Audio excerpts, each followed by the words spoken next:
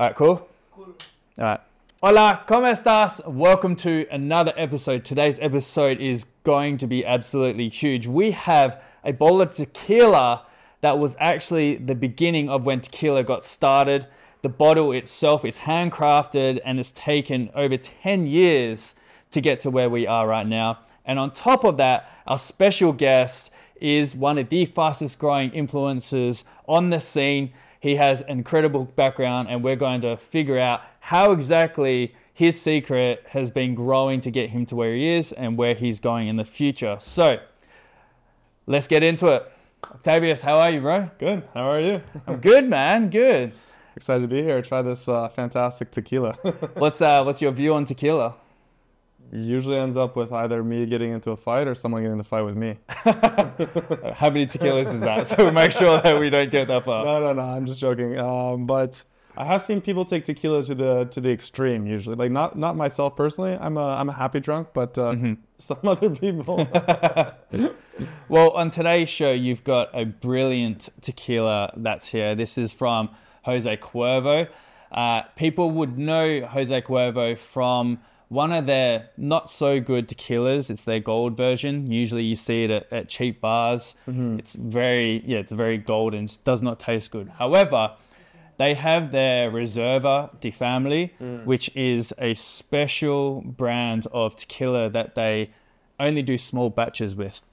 So usually on the show, this is already poured out. This is all ready to go. But I wanted us to really take the time to appreciate this bottle. And if you want to just take this, just explain to everyone kind of what you're seeing here in detail. Honestly, it looks like, when I look at the glass, like something you would see at like an art show where they're like glass blowers where there's like little micro bubbles inside. Kind of gives it a sense of being like really handmade, craft oriented. The wax stamp is obviously not made from a machine. You can just tell by its slight imperfections, which gives it a really artisanal effect. And yeah, it looks like you can just open it up, rip it off, and there's like an actual piece of cloth. It's just looks really cool. Do you want to see if you can rip it off? Want me to try? Yeah. Oh no. I have no idea how to rip it off. Let's do it together. You hold the bottle. Teamwork here. Oh, that's how we do it. Bam. There we go. Sweet. There we go. Ooh. Oh, that's nice. Good sound. Oh, she does smell. Sounds like I'm not sweet. going to get much work done tonight. Okay, so first of all, we're going to do the classic neat. We're going to smell it. We're going to smell the aroma. And then I'm going to give you a little background of how this company actually got started. Should we give it a little spin? Yeah. Cheers, man. Cheers. So what do you... Strong but smooth. Extremely fresh smelling. A little bit sweet.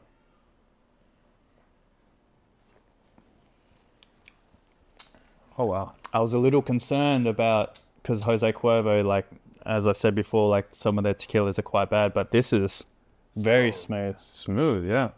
You can really taste the difference between a high quality tequila and this. I mean, a low quality tequila and this. Yeah.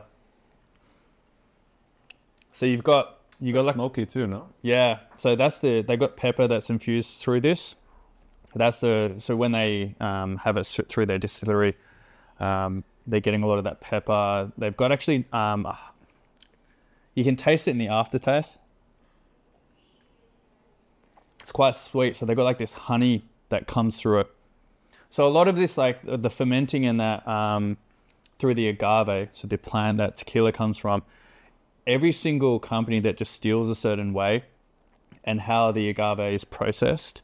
So the agave, it takes about 10 years for them before they harvest it. Oh. A lot of tequilas usually do 2-3 years, sometimes 6 years, 7 years is considered good.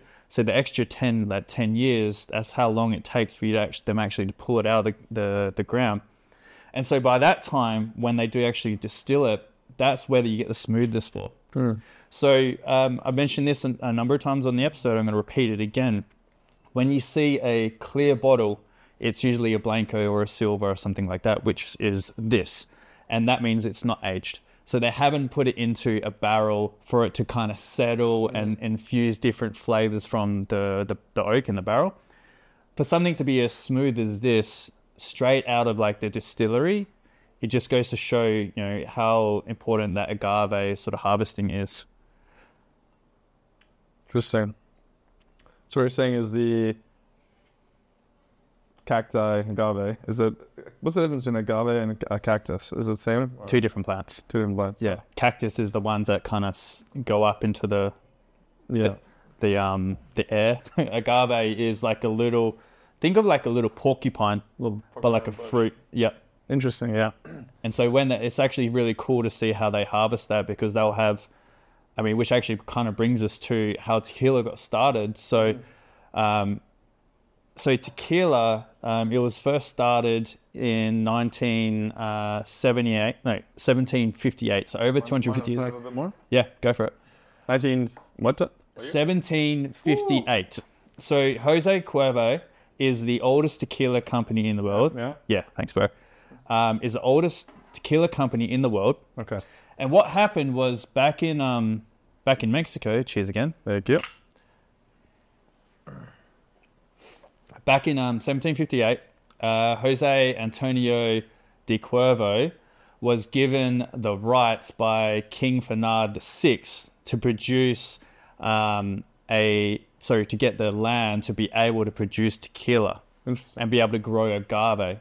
Did they know about it already, sort of? Or? Well, back in years and years and years and years, Mexico has always had this in like family traditions and generations, where they've had their own little agave and then made their own little distillery. But this was the first one at scale where someone's giving land on ownership, because remember, the Spanish came in and, you know, they took over Mexico, you know, to what it is. So the king then gave grants to indigenous Mexicans to be able to actually have ownership of land, to be able to produce something like this. So this went on. And then in 1795, it was King Carlos. He issued a decree from Spain on the license to be able to actually distill and distribute tequila. So first it went from having ownership of land to actually grow the agave. Then 1795, they were given a decree, hey, now you can start distributing it and creating it. And that was coming off the back of Prohibition. Oh, wow. So they weren't allowed to do any of this. And then times have changed. Prohibition back then too, eh? Back then, yeah. Wow. Yep. And then, so that was taken care of. That was the first license they produced. And then 1800, I did the first episode of Tequila High Club. We had 1800 reposado. 1800 is considered as kind of like the first time when tequila was ready. It was the first time when barrels were actually really ready. So in 1795, they got started, and then 5 years later, they started playing with the first barrels were coming out. And then it was 1812 was the actual first distillery that officially got started. And that's when Jose Cuervo, their distillery, got started. So that's when the company really started growing. But they've like exported it probably back to Spain and throughout Europe, or? No, so they kept it within Mexico, and then they started exporting it to California. So 1852 was the first export to California, to America. So, and that's really where it kind of started taking off. And tequila this day is all because of Jose Cuervo, of what they've done. So it goes a little bit further. So Jose Cuervo, so usually, and you would have seen this back in movies where, if it's whiskey or moonshine, it's always in big barrels, right? Yeah. So Jose Cuervo is the first company to individually bottle tequila in bottles like this. And it made it easier to transport, easier to sell. People could get smaller amounts, but bigger cases, very easy for them to sell off as well. And then in 1945 is where everything went full mainstream. So fast forward a number of years, what do you think? And you would know how, with your success so far, imagine having being in a time of place where the only thing you had was newspapers, radio. How do you think a tequila or an alcohol company could get mainstream basically overnight? Do you have any idea? Hollywood movies? Nah, far from it. Interesting. Like bootleggers? Nah, not even that. All above board, fully legal. What happened was in Mexico in 1945, there was this guy called what was the guy called? Pancho Morales, that's right. He was a bartender in Mexico, and this lady came in, and she asked for this certain drink. Now, it's called Mongolia, and he didn't know how to make that drink. So in 1945, he notices, he figures out what's kind of in it and creates his own drink and gives it to the woman. The woman goes, "This isn't a Mongolia, but it's really nice." He goes, "Oh, sorry, I thought you said margarita, because margarita in Spanish is daisy, and that's what I thought the Mongolia was for." Interesting. And so since then, she was drinking it, and then more people asked, "Oh, what are you drinking?" And then he ended up making all these margaritas using Jose Cuervo's tequila. Wow. And then word got around, and then within a very, very short time, everyone in America and California started ordering these margaritas. And then Pancho became pretty famous for that. And then people found out about Jose Cuervo, and it helped them with distribution because they were actually struggling with distribution in 1945. Then they took on the branding rights for the margarita and started pushing it out to all these bars throughout whole of America. And then that skyrocketed Jose Cuervo's sales. Wow. And then they ended up becoming mainstream. That's why I see Jose Cuervo now in every bar, pretty much in America. Right? Exactly. They out of every 5 bottles of tequila, it's they have a fifth of the market share. That's pretty impressive. They do about $100 million a year. So it's all like happens chance. Just someone ordered something, lost translation. Yeah. And then all of a sudden, the drink tasted good. I love margaritas. Yeah. It's one of my favorite ways of drinking tequila. Spicy margarita, classic margarita. Yeah. It's groovy, man. So that's the story of tequila. And then it was 1975. They got a destination of origin. So you know how in Scotland, whiskey can only be made in Scotland. Yep. Champagne, France. Well, tequila is the same. Tequila got the same trademark where if you want to call it tequila, it has to be made in certain states of tequila, and one of the most important ones is Tequila, Jalisco. And so that's the story behind. What if a drink was, I guess, because then you have bourbon, whiskey, and you have Scotch, right? Scotch is limited to Scotland. It's basically it's whiskey, but it's from Scotland. Is there anything that's like, what would something be called tequila if it's not from these places? Does it have another name? There has been people that have tried to create very similar, and you just can't call it tequila. Like there was word going around where people wanted to still get the agave and then do it over here in Indonesia, but they were going to call it like barley tequila or something like that. Tequila. Yeah. Now the interesting thing is because of like the decree and what how getting the destination of origin, when you look back into like the Spanish kings and everything like that, giving the okay for all of this, the power that tequila has to go back for generations and back into like the Spanish like Catholic Church is crazy. So a friend of mine has got this company called Religion Tequila. It's one of the best tequilas in the world, and he originally had a cross on the logo for Religion Tequila. Yeah. And the Catholic Church found out about it, and they ordered him to change the entire branding of the bottle. So they changed everything. They were going to shut their whole company down. What? Not like a suspension, but shut it completely down. They have the power to do that? 100%. Yeah, 100%. Is it through like connections and stuff, or is it even like illegal? I mean, when the Catholic Church comes down and says something, they've got a lot of power to be able to... levers to pull, yeah. Yeah. So, and that was many years ago. And so that kind of made me understand the power of how important tequila is to, one, Mexico, but then also how much it can actually go back with powers behind. So that's the story of Jose Cuervo and the Rosaba today. And here we are today in a studio in Bali enjoying a nice Little sippy sip. A little sippy sip. Let's now have a shot, bro, because I want us to get into the story of you now and figure out what's good. Oh, shit. Man, that's smooth. When I say woo, it's usually like, whoa, man, this was woo. That. So the best thing is, how many times have you had orange after a shot? Well, normally not very much, but normally I like the lemon because the tequila is so strong and bitter. Helps, I guess, to counter it. But I think with this tequila, definitely orange is nice. I mean, with every single, this is the thing, right? So it's every single tequila, even if it's terrible tequila, the orange is 1,000 times better than lemon all the time, every time. Really? Yep. And it's because you've got, when tequila is distilled and the sweetness with the agave, it comes through more citrusy than lemony. Because lemons are quite acidic, right? Yeah. But then when you have the orange, it kind of helps it blend a little bit more. I love podcasts, especially drinking ones. So out of 10, bro, what would you rate this tequila so far? I mean, it's probably the best tequila I've ever had, so I got to give it a 10. Okay, nice. Classic. How about yourself? How would you rate it? I would give it...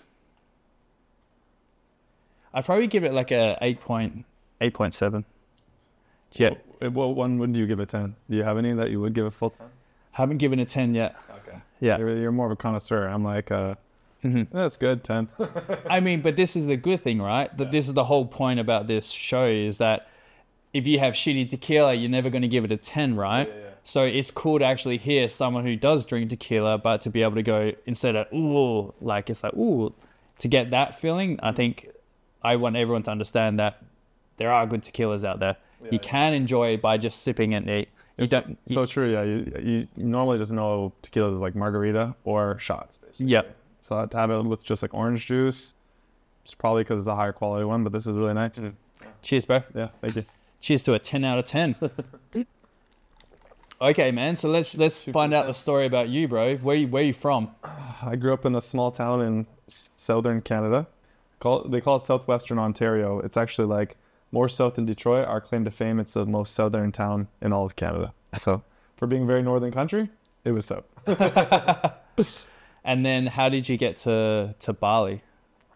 Bali I came for during the pandemic, and which is actually kind of funny because right before the pandemic happened, I had an opportunity to actually come to, I think maybe it was Sumba or one of the other islands, but I was going to do like social media / yoga exchange where I would do yoga and social media in exchange for like place to live. Is that at Alamaya?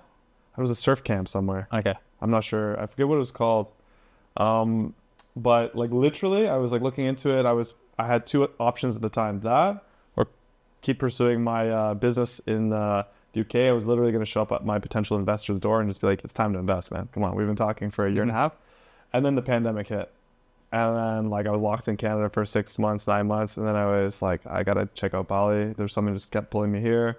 I thought it'd be a little bit easier to enjoy because when in Canada during the pandemic, everything was like closed. We had like moments of time where you could go to the gym, moments of time where you could like go to a restaurant. But otherwise, you know, Canada's already a pretty hard place to live in the winter regardless because it's so cold. But imagine now getting cut off of all your things that you can do are indoors and you can't go anywhere indoors. So Bali just seemed like a breath of fresh air. And then immediately I fell in love with it. When I got here, it was just like good weather, good people, easygoing culture. You know, it's a place where you can also live pretty comfortably as someone from a developed country.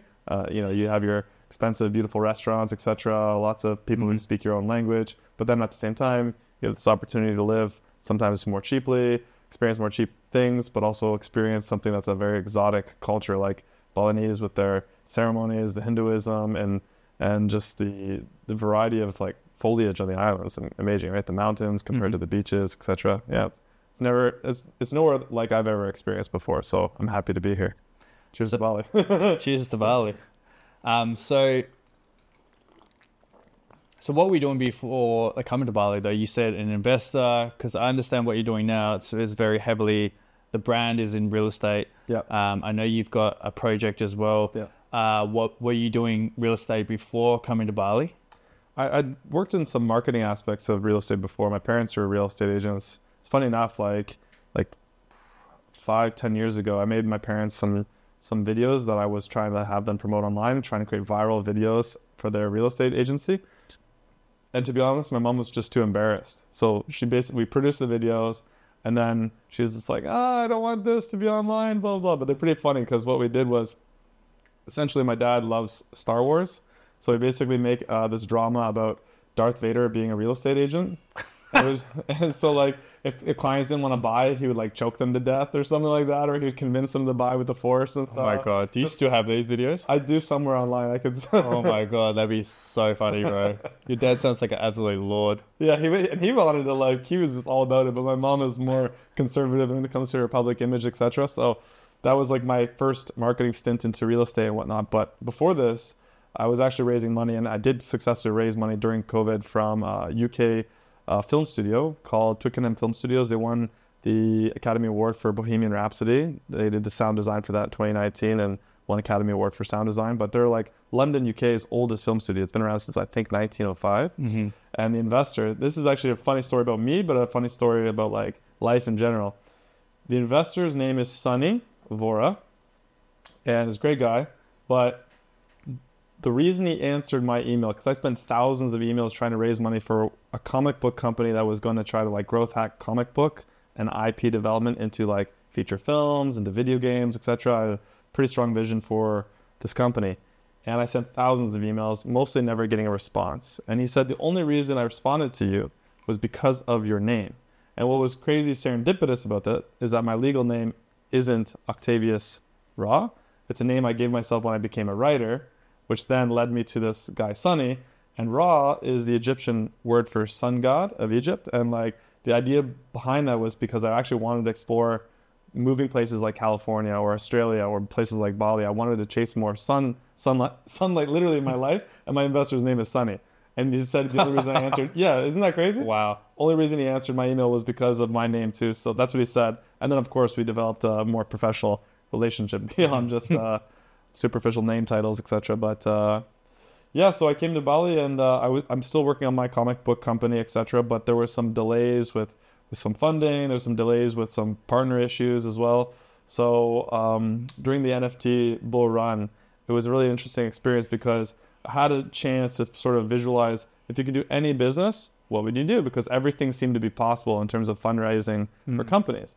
And I started playing around with this idea with like living. I was living in Bali for the first time, and I really liked living in Bali, but I felt like there were some things missing wherever I stayed. If it was a hotel, there was something missing. If I stayed at a villa, there was something missing. If I stayed at a guest house, there was something missing. And I started working at what was missing, etc. And I wanted to create a vision for a company that would like have everything that would be potentially needed in the location, and then have these locations all around the world. And the idea there is that whoever you are, wherever you are, you can travel to these locations, be a digital nomad, and just plug yourself into a really good quality community, really good quality living experience that satisfies your needs. And those needs are based on what I call the 4 pillars of a good life: health, wealth, happiness, and purpose. There are 4 pillars that, if they're equal, will keep your roof really strong, right? Balanced. Because if you have happiness, it's really important. But if you have no health or you have no wealth, then you're just happy, but you have a pain and you have suffering and other elements. And if you have health, wealth, and happiness, is good. But if there's no purpose, no direction, you might feel lost. So I figure that in a way that's my own like Maslow's hierarchy of needs, and I want the brand to be sort of guided by this, so we don't ever like sort of get off course in a sense. Does that mean, because we see this a lot, especially around here in Bali, would you, if you want to create a good community, because there's a lot of people here in the community who talk a lot of shit and haven't actually got the skills or anything to back it up, right? So for something like that, if you do want to create a really good community somewhere, you can go and tap yourself into a proper community. Would you vet people coming in, being able to be a part of that? That's interesting. Kind of like something where it's like a private members club in a way. I mean, there can be levels to it, right? Obviously, because you want everyone to be in there, but to really get into the top to make sure that, hey, if I'm going to go here, I'm going to spend $1,000, $2,000, $5,000 for a year or whatever it is just to get into this. I know that everyone's going to be vetted. I'm not going to have my time wasted. Yeah, something that's an angle to think about. I hadn't really thought about it on that level. And it was one of the concerns, actually, if we did launch an NFT, was because you don't really, in some ways, you could have like NFT as like the first entrance, like you need the NFT first and then you apply.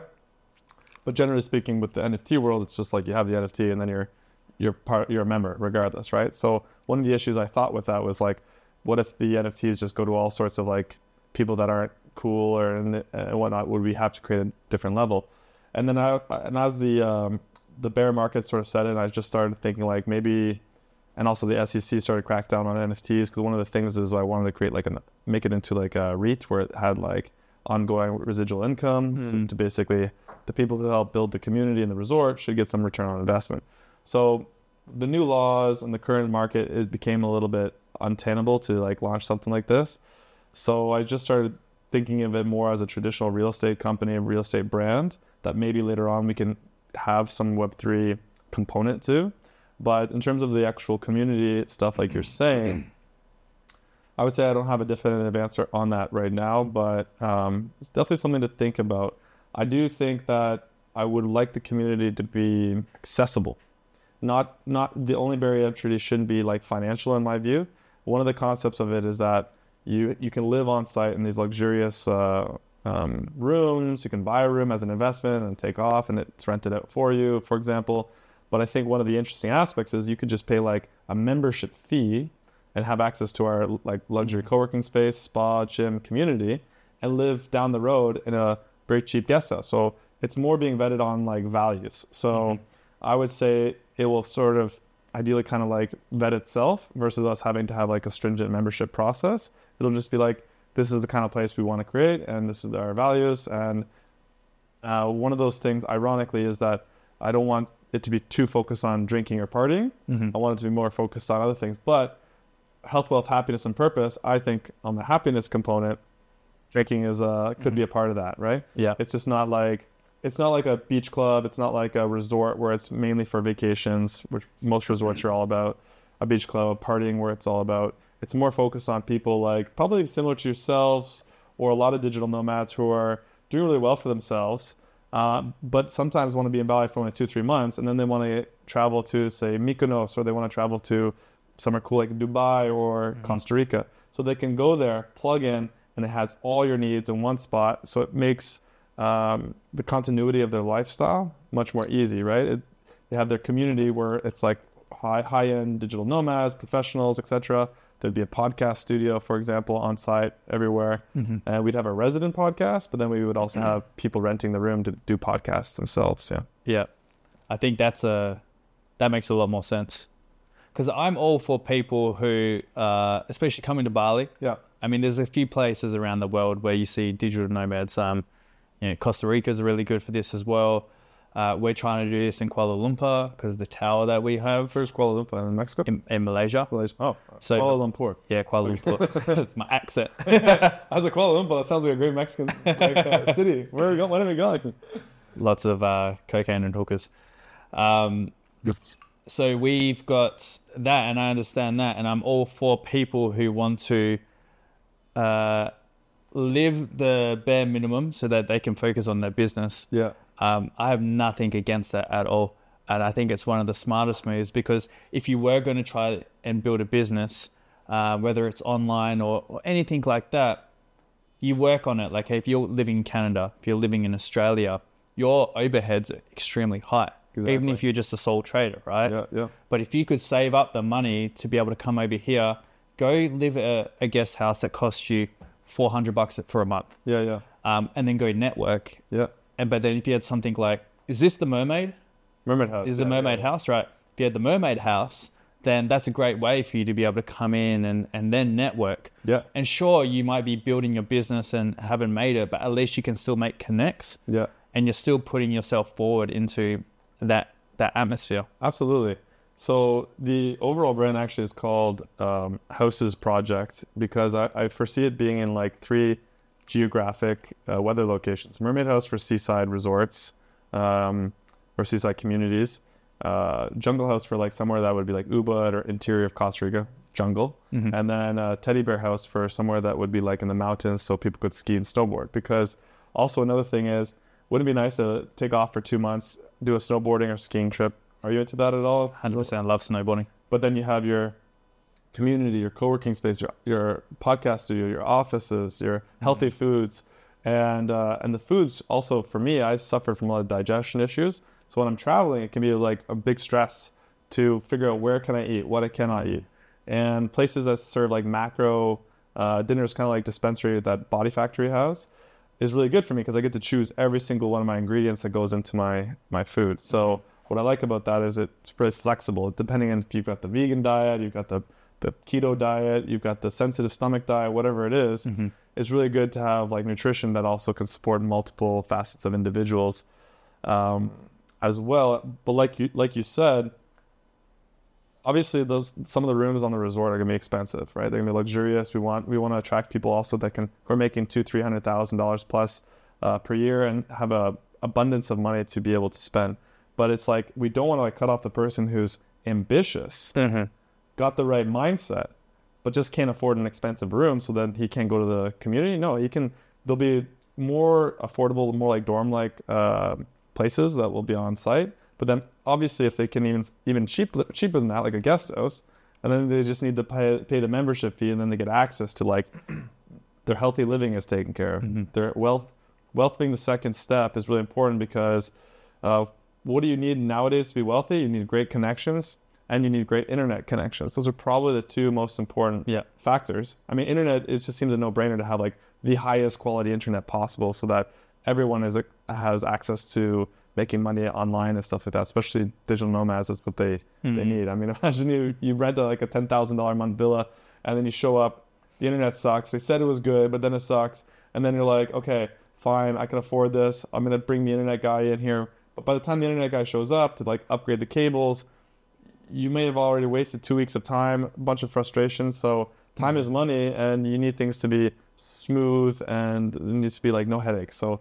that's one of the big things that I foresee the Mermaid House taking care of, is like all the little details that are frustrating when you first move into a new place. Like, where do I do my laundry? Is it going to be a good laundry place? Well, we'll do your laundry for you. We'll make sure that no matter what your diet is, you can eat here. We'll make sure that your internet's going to be okay. We'll make sure your community is going to be good and you have a good gym, etc. And so you can just plug into these different ecosystems. My concept for the membership component is that if you're a member and you're staying at the Mermaid House and you're traveling all year round, is that there'll be two companies. One company for the management side and the brand, and the other company is actually the underlying asset, so the land that's being owned. So actually, as you pay your monthly like $2,000 a month rent fee, or some more expensive villas or locations might be like $5,000 a month, a portion of that goes into essentially buying a piece of the fund. So not only do we bring in a little bit more money as a fund, but we actually create like a savings account or an investment account for the members. So even if you're renting, and that was a bit inspired by housing prices in like the West, how like housing just keeps going up and up and up. So even if you're making good money, it becomes really hard to just save up that 5 or 10% down payment for your $1-bedroom $1 million condo in Toronto, for example, where I'm from. So it's like if you're renting kind of like all the time, you should at the end of the day end up with something, right? So that's my thinking on it. That's a cool point, because that's the model that I follow as well, and especially here in Bali with real estate crazy. I've seen people who have like done their PT PMA, the company here, and then they've done all the renting and everything out with the land and the IMB as well. Whereas they should be splitting it and being able to have the ownership of the land, the property, but then having another property management company to actually facilitate all the rentals. And that way you split the assets apart, and it's better for taxes and everything like that as well. And you can build that savings equity within that and pull it to the side, which is cool. And the ideal thing there would be is like if we end up with multiple locations around the world, we could bring in some large institutional capital, because we want the high growth potentially of like a startup that's like a brand and has all sorts of different revenue verticals, but then also the security of like, hey, at the end of the day, we own this massive land portfolio, our members own a portfolio, And it's also like keeping it in the family. If our members are paying rent every month and they're owning a piece of the portfolio, are they going to want to stay at our place or some other place where they don't get anything at the end of the day? Mm-hmm. That's the idea, right? That's awesome. So when did you come up with that idea? Oh man, ideas are always very like evolutionary. The original idea for the Mermaid House actually was conceptualized as a job for me. This is kind of funny. One of my low points was in 2019. I had just gotten back from the Cannes Film Festival, and I was pitching my comic book stuff. This is my first and only meeting with this guy, Sonny, in person. And, like a lot of investors, they'll say something like, I'm interested. We're like, okay, great. I need to pay my bills. So, are you going to invest or not? But it takes time to groom and develop that relationship and to facilitate that transaction, which is a big transaction for the investor, hundreds of thousands of dollars or millions of dollars in some cases. So at this time, I was staying with my family in my hometown. I just gotten back from this like trip to Europe, and it was like the high and the low, right? I just spent all this money in Europe, spent all this time in Europe, almost closed an investment deal. Now it's like, got no revenue. I'm living with my parents for a little bit, and I had some spare time. So of course, what am I going to do? I'm going to open up Amazon and watch some. I ended up watching sort of like a dramatized documentary about the life of Hugh Hefner. This is weird. It gets like, how did you come up with the Mermaid House from this? This is why it's like an evolutionary step. So I'm like seeing what Hugh Hefner did, and I was like, oh, what I like about his history is like he started a magazine. Yeah, it had a lot of sexy girls in it, but it was actually very politically driven, especially in the early days. They would write about women's rights. They would write about like the freedom, like it was like the sex 60s. So like the sex revolution and like birth control was kind of revolutionary back in the day. So anyways, it was interesting that it combined two of my passions, politics and beautiful women. And then I was like, okay, that's cool. Who's doing something like that now in a way? Like Dan Bilzerian is kind of doing something similar. He has a lot of sexy girls, a lot of fun. I don't think much of the politics. No, nothing really on the politics side. But he's like got all these sexy girls, and he's got a brand associated with that, Ignite. I'm like, well, that's an interesting business model. Then I started thinking, what am I good at? Well, I'm pretty good at speaking, and maybe if this comic book thing doesn't work out, what would I do? And I was like, I wouldn't mind doing like a podcast where I'm talking about politics and stuff, a little bit like Joe Rogan, where he gets into a lot of different topics.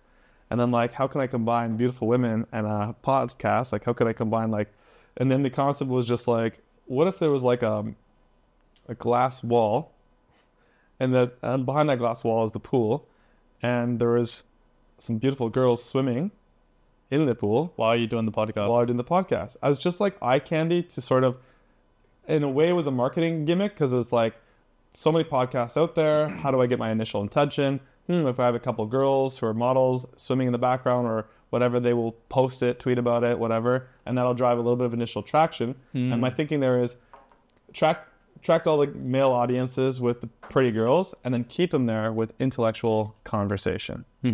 And that was sort of the seed. I actually had a folder in my Google Drive actually called Babes, Boobs, and Bali at some point. And it was this idea. I didn't have a name for it or whatever. Let Ricky vet that folder. Babes, Boobs, and Bali. The folder Babes, Boobs, and Bali. Like, it was the concept of like the early stage of the Mermaid House was basically like a podcast with like people swimming in the background. I don't even think I had the mermaid title yet, kind of like figured out, but where it evolved, I kind of put that aside for a while. It was just like a folder sitting there. And then when I had this NFT revolution, you need to have an NFT like a character. I'm like, oh, cool. The people swimming could be mermaids, Mermaid House. And then I started thinking like beyond just the podcast and the entertainment side of things, what do people actually need to be the best versions of themselves? And I started thinking about the values and like, I was also thinking like, another thing about Bali is, I'm sure we can all relate who have been here, especially in Canggu, is like traffic. So what if we built this sort of resort away from the traffic? And I call these like anchor cities, right? So you have like the resort acts as an anchor, an underdeveloped area of Bali, so you can buy cheaper land. And you have the resort set up there, but on that resort, if nothing else is around, you kind of need it to have everything. It has to be the anchor. It has to have your like little health clinic, has to have your food, little grocery store that you could buy some stuff at, shopping, hairdresser, all these different things. So once you start doing that, it gets bigger and bigger and bigger and bigger. So what started as a small concept started to evolve into like this bigger concept. And then I just started doing research about, you know, trends in the world, more people becoming remote workers, whatnot, other companies that were starting up with land and rentals, etc. So yeah, it's just, you know, I borrowed a lot of ideas from a lot of people and tried to mash it up into my own sort of idea. Nice, man. I really like that. It's a very cool story, and the idea on how you've been able to articulate it into from like that kind of passion into that. The funny thing in between, I want to go on to sort of next on how you've been growing, but going back to the Hugh Hefner and Dan Bilzerian, I've got a number of friends who've been in the Playboy House when Hugh Hefner was around. Yeah. And then I have a number of friends who've been in the Ignite House with Dan Bilzerian, and is black and white. Everyone thinks that Hugh Hefner is this guy that when any girls are there, that, you know, you have to go fuck Hugh Hefner. Yeah. It's not. It's he's very polite. He's a gentleman. My girlfriends have seen girls try to like kind of like sleaze on him, and he's like kind of like fuck off. Mm-hmm. He's very respectful. So kind of seeing the position that the brand that he's made himself to who he actually is at the core. Then you look at Dan Bilzerian. I've got a lot of friends who've stayed at his house, and they'll get texts to like, hey, come suck my dick, like crazy shit like this, right? So there's a difference, but kudos to Dan Bilzerian, because Dan Bilzerian doesn't give a fuck, and that's his life, and he's happy doing what he's doing, and so I have no qualms about that, right? Yeah. Do whatever the fuck you want to do. And then Hugh Hefner though is got this crazy Playboy brand, but he's the most respectful guy as well. But people have this perception that he is like a sleaze or something like that, or you have to fuck him. So I just want to point those two things out on how interesting. Yeah. No, that is interesting. To dive a little bit deeper into that, it's like it's really hard to know, and like especially in the era of cancel culture. I mean, people try to cancel you for everything, and even just saying like, oh, Dan Bilzerian has some good qualities and I'm sure some bad qualities, like we all do. You can be canceled for promoting some of his good qualities, or saying Hugh Hefner had some good qualities. You could be like, some people could try to literally cancel you based on saying he had some good qualities. But when I did watch this Amazon Prime series, I forget what it's called, but it just kind of like gave me a perspective of his life and how like he was an entrepreneur. He liked beautiful women, as most straight men do, you know, surprise, surprise. And I got the sense that he seemed to be quite a gentleman. Did he ever make someone feel uncomfortable in their life? Probably, but most of us do at some point make some people feel uncomfortable. And I'm sure he made more people feel very welcome and comfortable. It's just that people don't rage about how comfortable they felt, right? Yeah, exactly. And like you said with Dan Bilzerian, I think it's interesting because he used to be called like the king of Instagram, right? And like I remember when he first blew up, I was like, what the heck, this guy? When's the first memory of him blowing up to you?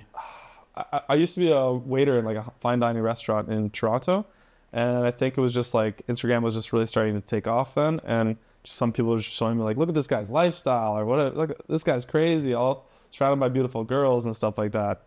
And to me, it's great. I think it's based on everyone's personality. So for me, it wouldn't satisfy me just to be around beautiful girls and shooting guns and driving ATVs.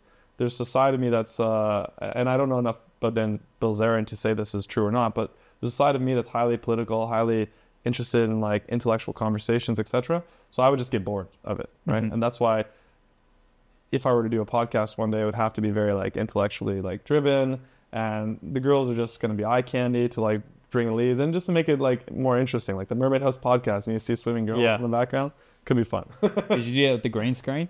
No, I'd want a real... I know you want a real thing, but like in the short term, right? Could you do it with a green screen? Could, but I wouldn't. Nah. It makes sense, because the last video you put out, there was you were in a house that my mates used to rent, and you're looking through the in the room with the window into the pool. Oh yeah. Yeah, and I just laughed at that. Which one was that? Was that the one in Ubud? No, there's one in Canggu here. It's not the It's the one with like the container. the bridge house. Yeah, the bridge house. Yeah. Yeah, we haven't posted that, but I guess we probably saw some of the stories. I think that was on your stories. Yeah. Yeah. Yeah. Yeah. That's a really cool house. It had a really nice sense of like zen when you go there with that centerpiece, that tree. Yeah. And the fact that they separated it with like this bridge, this unique architecture. It's really cool. Yeah. So the cinema room used to be like our friend used to call it the what do you used to call it? The space center, space launch or something like that. Yeah. And we used to always end up back there like after like a big party, like every Friday and Saturday through COVID. It's pretty fun. Yeah, it was a really nice villa. Yeah, that was a fun villa tour for sure. Yeah, I really liked seeing the glass windows into the pools. I think one of my favorite villa tour was this villa called Millie Ways. It's in Ubud, and it has a completely glass bottom pool. And it's a ceiling of the main living room, which is like in meters is probably like 15, 20 meters. In feet, it's like 50 foot or something like that. Just a really big. I could be wrong about those numbers, by the way, but like a really high ceiling. And I like those little elements, even though it would cost so much money to do something like that. It just adds such a unique feel to the place. Like you look up and there's someone swimming above you. That's cool, right? It's nuts, man. That was like our last villa. We had Mandela, the house, and we had two pools there, but we had an upstairs pool where you'd be having a barbecue, and upstairs you look at the pool. Glass bottom? Yeah. Oh, yeah. Glass bottom. Yeah, that's actually one place that there's a lot of people who've done stuff there. Yeah. But that's probably a cool tour that you do. Yeah, I think that even in London right now, there's like a tower, 2 towers, whatever, and they're connected by a pool. Yeah, that thing's that's crazy. Yeah. Because, I mean, if you're wearing goggles, you can see down. And you're just like, oh, be careful. I hope this thing was engineered properly. Yeah, exactly. Hopefully it's not done in Indonesia. Let's talk about this then. So, the videos that you've made, absolute virality. Now, you obviously understand how the algorithm works. You understand because you were talking about how to make viral videos with your mum and dad, like the Darth Vader stuff, which I think is genius. Yeah. When did you start posting these, can I take a look at your rent videos? Yeah. Because the growth, when I caught onto you was roughly when you were thinking about 30K. And now you're far, far ahead of that. When did you start to go, hey, this is a thing, I think I want to try it out? Or did you go, I'm pretty sure this is going to be sweet, or this is going to kick off? It's an interesting question and probably a more, I don't know, ironic answer. The night before I left Bali, I had this, left Canada for Bali, I had this epic disagreement with, at the time, my girlfriend, who was soon to be my ex. And because of that, it really shifted my state of consciousness, and I was packing stuff. I left my laptop in Canada. So when I came to Bali, all I had was my phone. And I was also told by a mortgage lender in Canada that I would be able to secure a loan through some of his private lenders for a hotel. So I didn't think I was going to start right away doing these like TikToks or villa tours or whatever. Plan was to buy the hotel, turn it into the jungle house, and just focus on that. And funding fell through, had no laptop, really didn't want to sit there and reach out to investors anymore asking for money. I was kind of tired of it because I spent the last year reaching out to investors for capital, for the Mermaid House, and just coming against a lot of different walls and feeling kind of bored in a sense as well. So I have this phone, and I'm like, and I see this guy in New York. He's making these videos. He's the GOAT. Shout out to Caleb Simpson, just doing these basic video tours. Hey, excuse me, how much do you pay for rent in Bali? And in New York. And I was like, I can do that for Bali, which would be good because I want to get into real estate. And even if the Mermaid House doesn't happen, on a very basic level, it'd be cool to be involved in real estate in Bali and somehow, whether it's villa development or sales. So it'd be good to be known as someone who knows about villas in Bali, get some eyeballs, attention, etc. And that format seems to work for him. Maybe it could work for me. And also, I always want to do more content creation. One of my dreams is to be an actor. So it was like, this is an opportunity for me to do something. And the other aspect of these types of videos, which is so brilliant from a creator's perspective, is You don't need to get a friend involved. You don't need to like have someone holding a camera. The editing is pretty simple. You're the cameraman, the director, and you're the narrator, and you're involved in it. So it's great because you don't have to like the infrastructure coming from someone who wanted to design $100 million resort to being like, I just have this phone. That's all I have right now. Very little capital, but I got this phone. And I was actually staying at one of my favorite places in Bali. Shout out to P&B Hotel, which has now the Seoul rooftop. Yeah, it's amazing. I stayed there during COVID, and I stayed there my first month when I was here in Bali. Pretty affordable place, all things considered, but it's on the edge of Pereira Nod. If anyone who's been to Bali or if anyone is coming to Bali, check out P&B Hotel. You're not going to get the most luxurious experience, but you're going to hear ocean from your window. You're going to see ocean. Nothing's in the way, and the staff are amazing. So I was staying there, and I was like, first things first, let's see if this works, right? So I asked one of the servers from the Seoul rooftop, like, hey, can you just pretend to be renting this place and just say you pay like $1,000 per month? He accidentally said 10,000, so it kind of worked out per year. So I changed the caption to be like, I pay 10,000, then I put like per year or whatever. Yeah. And yeah, it's about $1,000 USD per month, and it was just great. We did a tour of the place on the rooftop. It was really cool, and then we did a tour of the room, and he was just pretending to be living there. It was really funny because he actually had like the branding of the restaurant. He had the apron on. I wasn't planning to post it. It was literally a test shoot to see if mic quality was good, the sound quality, could I edit it, all these different things. And then I started doing some other ones, and they did pretty well. And I'm like, a couple of weeks later, I'm like, you know what? I'm just going to post the one from the first one, the test shoot, just to see how it does. And it was one of my most viral videos. It was super viral on Facebook, TikTok, Instagram. And it actually led to the owner of Atlas reaching out to me to say, hey, can you come to our place and make videos about our beach club now? So yeah, it was very serendipitous. So Who was that? who reached out to me? Yeah. Ivan? Yeah. Tanjaya. Ivan. One of his staff reached out to me, actually. Ivan's a great dude. Yeah. And then we got to meet him in person. He's a really cool guy. Ben's a really good dude as well. Ben's the general manager? Yeah. Yeah. Ben seems really cool. He used to do Savaya too, didn't he? Is that... No, he's always been the...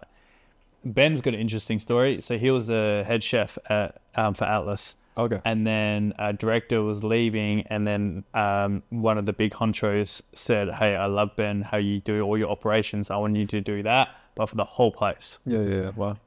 So Maybe I'm thinking of someone else then, but sounds good. yeah. Yeah, so I guess the moral of that story, from my perspective, is like, and this is actually funny because this theme comes up a lot in heroes arcs. This theme comes up a lot in like stories like Lord of the Rings and Star Wars and stuff. And something that I've written to some of my fantasy, because I write fantasy comic books too. I guess that's my other business or side hustle. Is like sometimes in the darkest of places, like I was in a pretty dark place. Investor had pulled out, lenders had pulled out, didn't even have a laptop, just got a phone. In the darkest places, just search for the light. I know it sounds cheesy, but that's when the light is the weakest, but also the strongest, most focused. And then just try something, try and see what happens. And it landed. And to be honest, when you said like, the algorithm, I also talked to a guy. He told me like, hey, listen, if it pops on TikTok, keep posting it on Instagram. Instagram's algorithm's like slower for some reason. It wants more consistency or whatever. And he was absolutely right. Like it popped off right away on TikTok. For months, I was only getting like 2,000 or 3,000 views for the same videos. I would get 1 million views on TikTok. I get 2,000, 3,000, 4,000 views on Instagram. And now it's almost the opposite. Now TikTok, it's like almost like TikTok wants to like bring you in with like a lot of quick views easily right away, get you like addicted to their platform. And Instagram's kind of like, patience, bro. We'll reward you eventually, but you gotta put in your time. So yeah, because that's it's because I like to look at. I'm very intrigued about the whole algorithm and everything works on every platform. And you look at TikTok, because you get the fast views. Someone who has maybe 5,000 followers, but could have millions of views on every single video. Yeah. But Instagram is really like, I look at TikTok for awareness, for social awareness quickly, but then I always look at Instagram to be able to build brand. Exactly. It's such a stronger connection And I think it has a lot to do with the layout of the page in a way, because also Facebook's been really good to me as well. In fact, Facebook gives me the most views. Another one? And the most followers. Sure. This is delicious. It's good, right? But like, yeah, when I think of Facebook, I'll go on Facebook to go on to the marketplace. Tell me more about Facebook, because there's been a lot of talk about Facebook is very hard to really pop up on, but you find, I mean, how many I have 302,000 followers on. How many videos do you have now, like, that are 1 million followers? I mean, 1 million views, sorry. I think around now I probably have across TikTok, Instagram, and Facebook, I probably have about 60, maybe 65 videos with over 1 million views. It's insane. And I've only done maybe 120 videos-ish. Of course, there's 120 videos, but like you get 3 chances, right? So some of those videos did, 5 million on TikTok, but like 200,000 on Instagram and 1 million on Facebook. Mm-hmm. One video on Facebook got me 20-something million views. And yeah, someone who was like really interested in becoming like a Hollywood director, producer, writer, actor, all those things. What I thought was interesting is when you see the amount of minutes that are viewed, and then if you divide it by like, let's say 120 minutes, which is the length of a feature film, mm-hmm. I was kind of like astounded. I'm like, wait, if 1 million views is like, let's say 600,000 minutes time, because not everyone watches the whole thing, mm-hmm. whatever, right? Let's say even 500,000 views. Then if you divide that by like 120, how many people watched a feature film of you? Yeah. Right? And I put into that frame of like, holy crap, like 20 or 30,000 people just watched 2 hours of my life. Or you can say 500,000 people saw me for a minute or heard my voice for a minute or whatever. It's powerful, the social media and stuff. And I think it's important to think about what people actually want versus necessarily mm-hmm. what you want to create. Also, shout out to my sort of advisory team. They were pushing me. This guy from New York, he's an advisor for some NFT companies, some pretty successful ones. And he was like, you got to make content to show your journey, to talk about the Mermaid House, so that like 6 months from now, when you've made some progress and investors see that you're still focused on it, they're going to be like, wow, I want to support this guy. And I kind of agreed with him, but at the same time, I was like, I need to go viral so I have views. I can't just like say it's been day 1, still looking for investors, no results. Yeah. Day 2, no results. To me, it would have just been boring for the audience and for me. So I'm like, okay, how would I do that every like month? I do like an update video, but then the rest of the time we do something that's more entertainment driven that can capture a big pool of eyeballs, right? Because mm-hmm. out of 1 million views, you might have 90% of people there just for the entertainment. 5% of people there are interested in Bali, interested in real estate in Bali. 1% of people that can actually afford to buy real estate or even thinking about buying real estate in Bali. 0.1% that are actually going to buy real estate in Bali or be involved in that. And then 0.01% who could maybe know an investor or are an investor. Mm-hmm. So, but I like that approach because it kind of flipped the switch, because I'd spent 1.5 years reaching out to investors. Now I've actually had people reach out to me and say like, hey, how can I be involved in this? How can I help you out? When are you launching, etc. And that's a nice switch of pace for when you're throwing all these darts at the board and putting all your energy into something, and it's coming in the reversal. It's it's brought me here to this beautiful Tequila podcast. Yeah. Nice to meet you. Nice to meet you too, bro. I was super excited when you agreed to do this, because I know nothing about you. Like, my friends have done a video with you. There's friends in your videos that I'm friends with. Nice. And I appreciate like the growth, but it's been really cool to sort of really understand more backstory on who you are and sort of where your vision is, which is very cool, man. So you're gonna join us in the Mermaid House or what? Bro, I'll be there for sure, man, for sure, definitely. And what about you? Because I think we had some similar interests. I think I actually heard about you before you maybe heard about me, because I've been talking to Berwin mm-hmm. of Ecta, right? Yeah. So during my trying to figure out how I'm going to launch the Mermaid House, when I was more focused on the crypto side of things, it made sense that everyone was like, oh, you got to reach out to Berwin from Ecta, like, because mm-hmm. he's well known in Bali, I guess, for that. And are you still involved in that project? Are you wanting to talk about that, or? Well, it's another thing about funding, right? So The company's been running, and we've been trying to find funding for the next section for the company, right? Mm-hmm. And I mean, I've been here for 6 years. Started a real estate development company in 2017, and then now I'm going out on my own.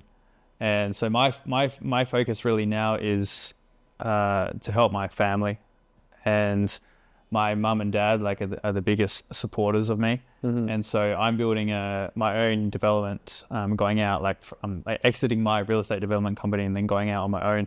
Oh, wow. To build something for family and friends.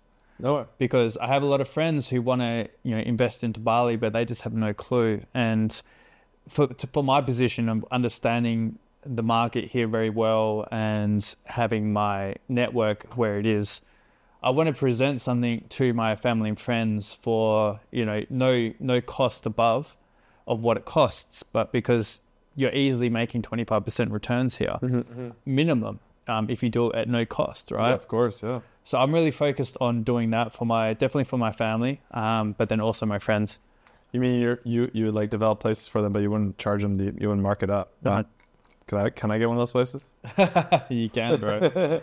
Any type of style or architectural vision, or is it? Yeah, it's very like Mediterranean feel, because in Bali right now, that's the place to be. The style is doing the best. Probably, Yeah, right? and when it comes to a construction side, to be able to create something like that, you don't have to worry about as much, obviously, quality control in the building construction, but the finishing touches, you can get away with a few things, which actually speeds up the process. Yeah. It's simple. It's concrete, then you spray paint the walls white versus like, if you were to do something more like, say, Northern European or like Versailles, like where it's like detailed walls and stuff like that, wallpaper, that it makes sense because probably the weather is more similar. Yeah.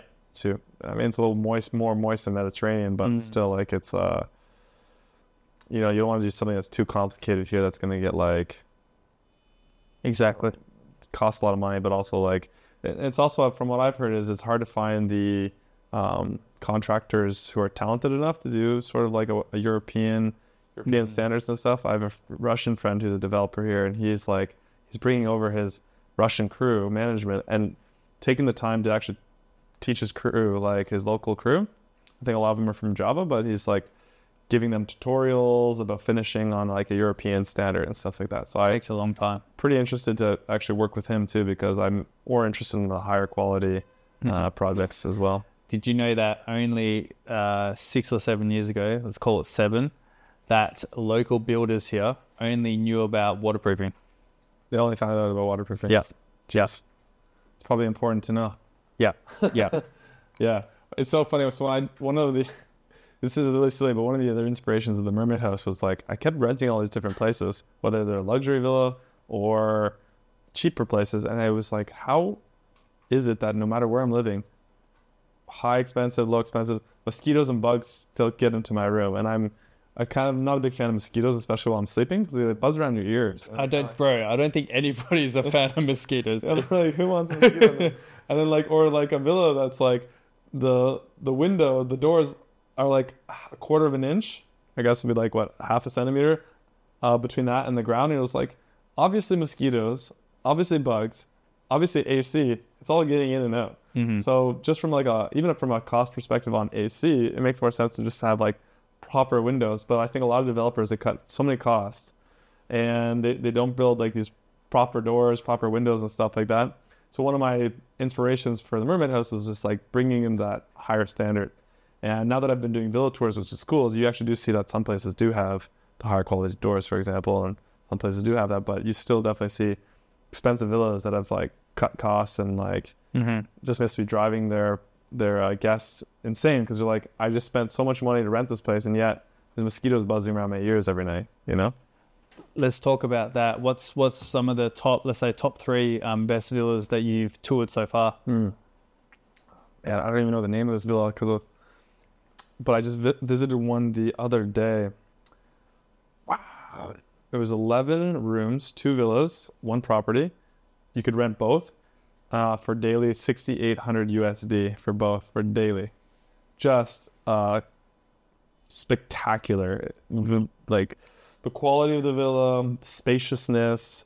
It had its own gym. It had like it's designed to be like obviously a place for super rich people, or it's like a wedding venue or something like that. Oh, you said 11 villas. 11 rooms. 11 rooms. Is this in Paranon? Kinda. Just after Paranon. Is it like big white building? No. No. It actually has a very like it has a very Indonesian style. Like you can see the artwork's Indonesian and stuff. The irony there is it's only 2 years old, but you can just tell by the marble finishing is like so well done. It has like a private theater. And normally I'm not so into personally I like more like modern architecture and stuff.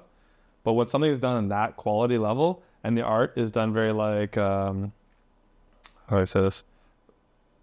Tastefully, where they're incorporating some modern finishings, but they're incorporating some of the local styles. It works. It worked really well in that villa.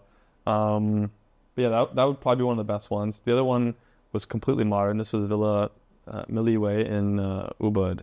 It was spectacular. It had like the glass ceiling pool.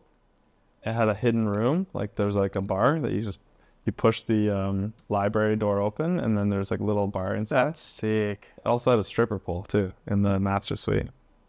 Yeah. And that's been built by Russians. I think that was actually a Canadian and a local Indonesian woman.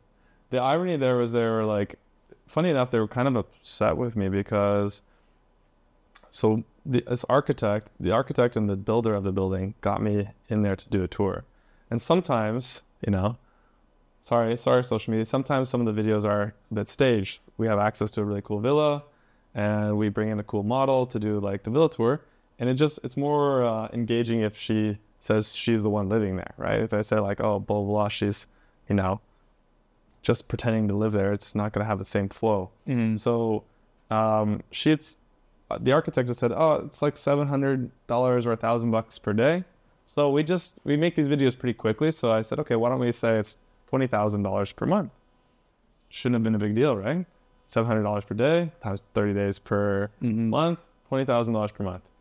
The owner of the villa was messaging me and messaging the DM, trolling me and trolling the model, saying like she doesn't actually live there, and like it's actually we don't rent it by the month. And in my view, she should have just been like, when people reach out to her to rent the place, she should have said, just clarified at that point, oh sorry, this was just a social media video. The actual rent is $700 per day right now, but we don't rent it by the month. I mean, I'm sure that they rent it by 21 days or whatever. So, but she was just like, it's not by the month. She was commenting on like everyone's response. It's not by the month. But I'm like, I'm doing you a favor by getting you millions of views. Why don't you just like let that flow of traffic and then deal with, the clarification when it actually matters. So I was a little bit like upset about that. But one thing you have to learn about as you're getting viral videos, let's say you get 1 million views, you'll get like, so you've entertained 1 million people. Of those 1 million entertained, you might get 40,000 of likes. So 4% have actually liked your video. Wow. They've given you their thumb for a second. And of that 4%, only like another 1% of the 4% have actually commented. So not to take comments too seriously, not to engage too much yourself, because you can go mad, because a lot of the comments can be quite negative, and you just have to accept it for what it is, right? Mm-hmm. Yeah. I mean, but you've got a tough job right now, because you're the first person in Bali that's actually fucking done this. And like, because there's no one else that has gone out and done these viral videos of that. You see that all around America, New York, LA. Yeah. What do you do for a living? All these types of things. You're the first one, I'm pretty sure, in Indonesia on Can I Get a Tour? Yeah. I kind of even wanted to do like, what do you do for a living? I tried doing it at the beach a little bit, and I noticed people weren't so happy to answer. And it could be that because everyone's a life coach and they only make like $500 a month. That could be it too. But they sell 6-figure courses. Yeah. I also think it's like also a little bit about immigration like issues. Like people are a little concerned, like that's a big thing. Yes. Because even if they are working legally, because of the nuance of the law here, they're probably just paranoid. Versus like if you're an American living in America, you tell people what you do for a living.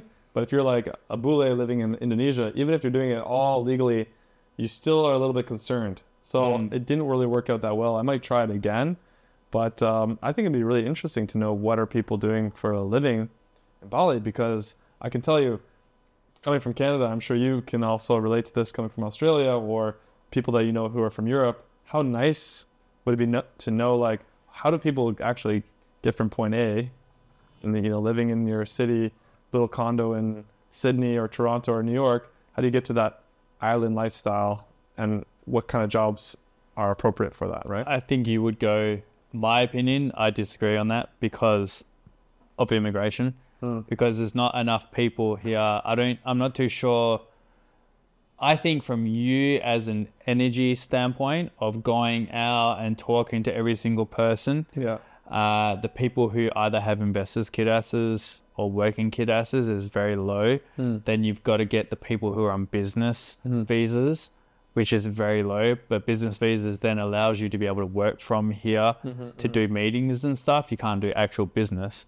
So the digital nomads, for sure, you might have to go to like co-working places. But then again, with your reach already, I'd be worried about, immigration, because immigration has done this before, that they will look at all the tags that you're doing, and then they'll follow up, and they'll they'll see if they're a tourist visa, which most of them are. Like 99% of all the digital nomads are on tourist visas. They they extend for 3 months and then they fly in, fly out.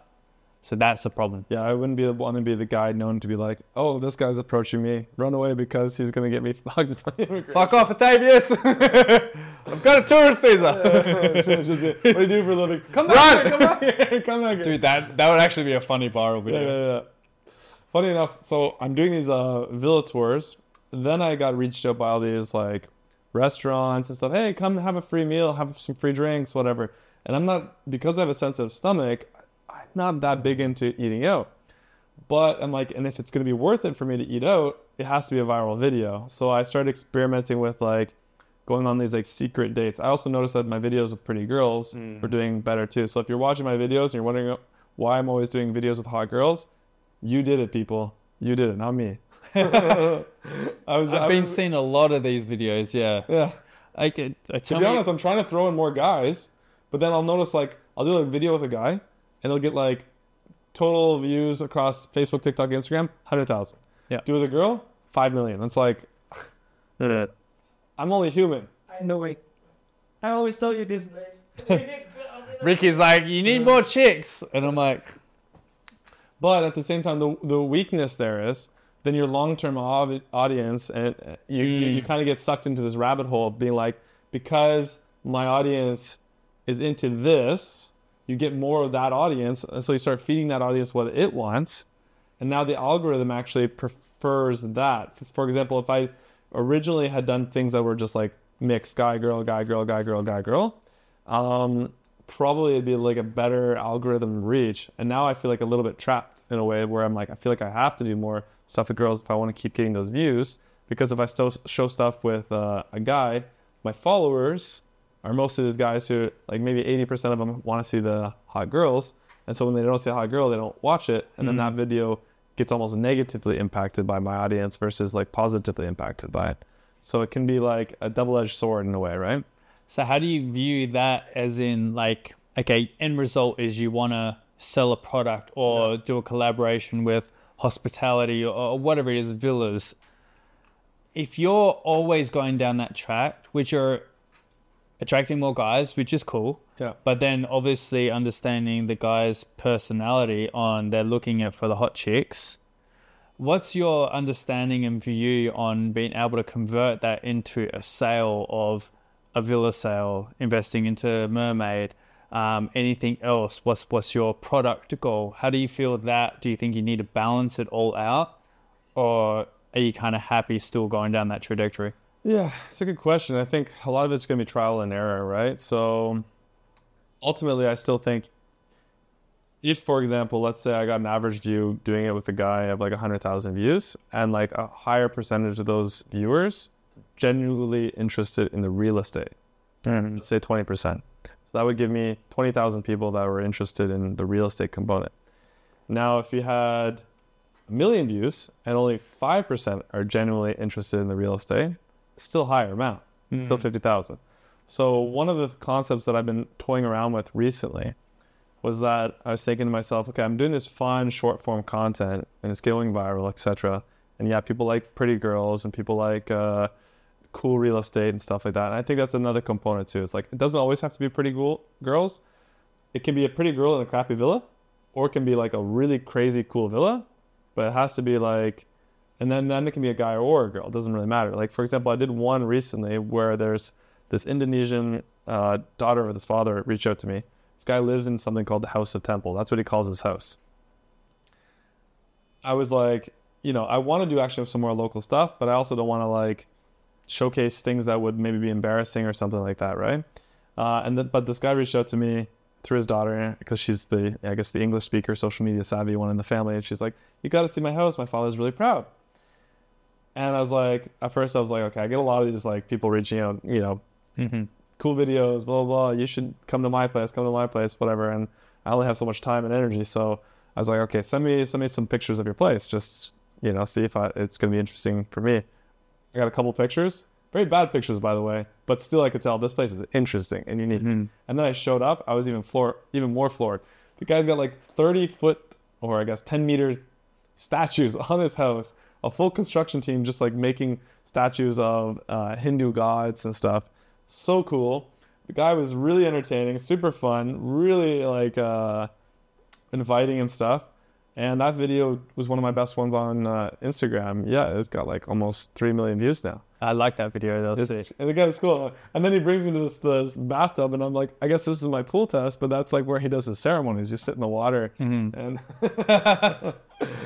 and then I was like, hey, can I have something to drink? And then I was really expecting water, right? Spiritual guy. He comes out with like a kura beer. I'm like, I guess. It's like 11 a.m. I'm like, I guess we're drinking today. Could have been Iraq, and that could have been a different story. Yeah. So on that note, it's hard. I would like to just keep experimenting.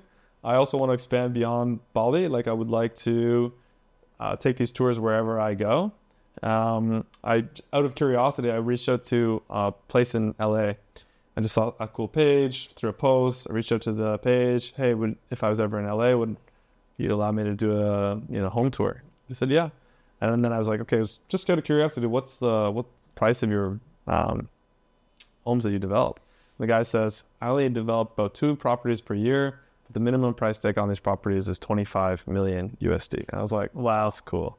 That's like a whole next level of like wealth and stuff. And then what's cool about it is I got in this to grab some attention and stuff, but I also thought of it too as a way of networking, right? Rather than just being like, hey, let's meet for coffee, which usually is like a way of sucking value from someone.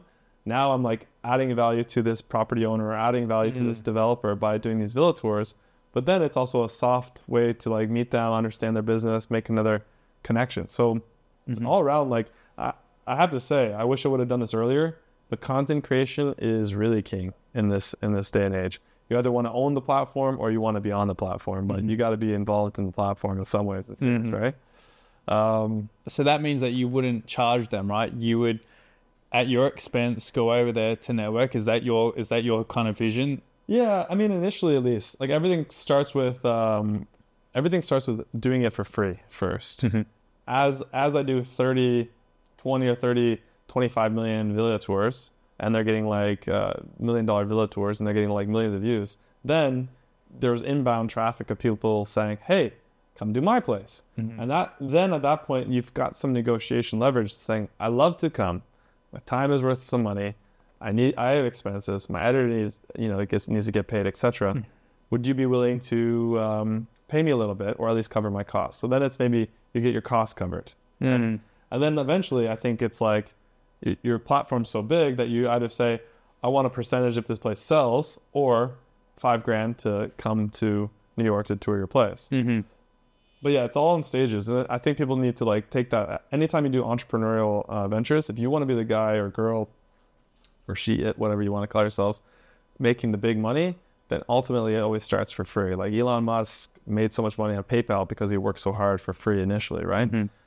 Celebrities, actors had to do all these like free, crappy jobs in order to get those jobs eventually. It's the people who are like, I want to get paid now, pay now, pay now. They have a hard time ever moving up because they never invest in themselves in a way, right? Mm-hmm.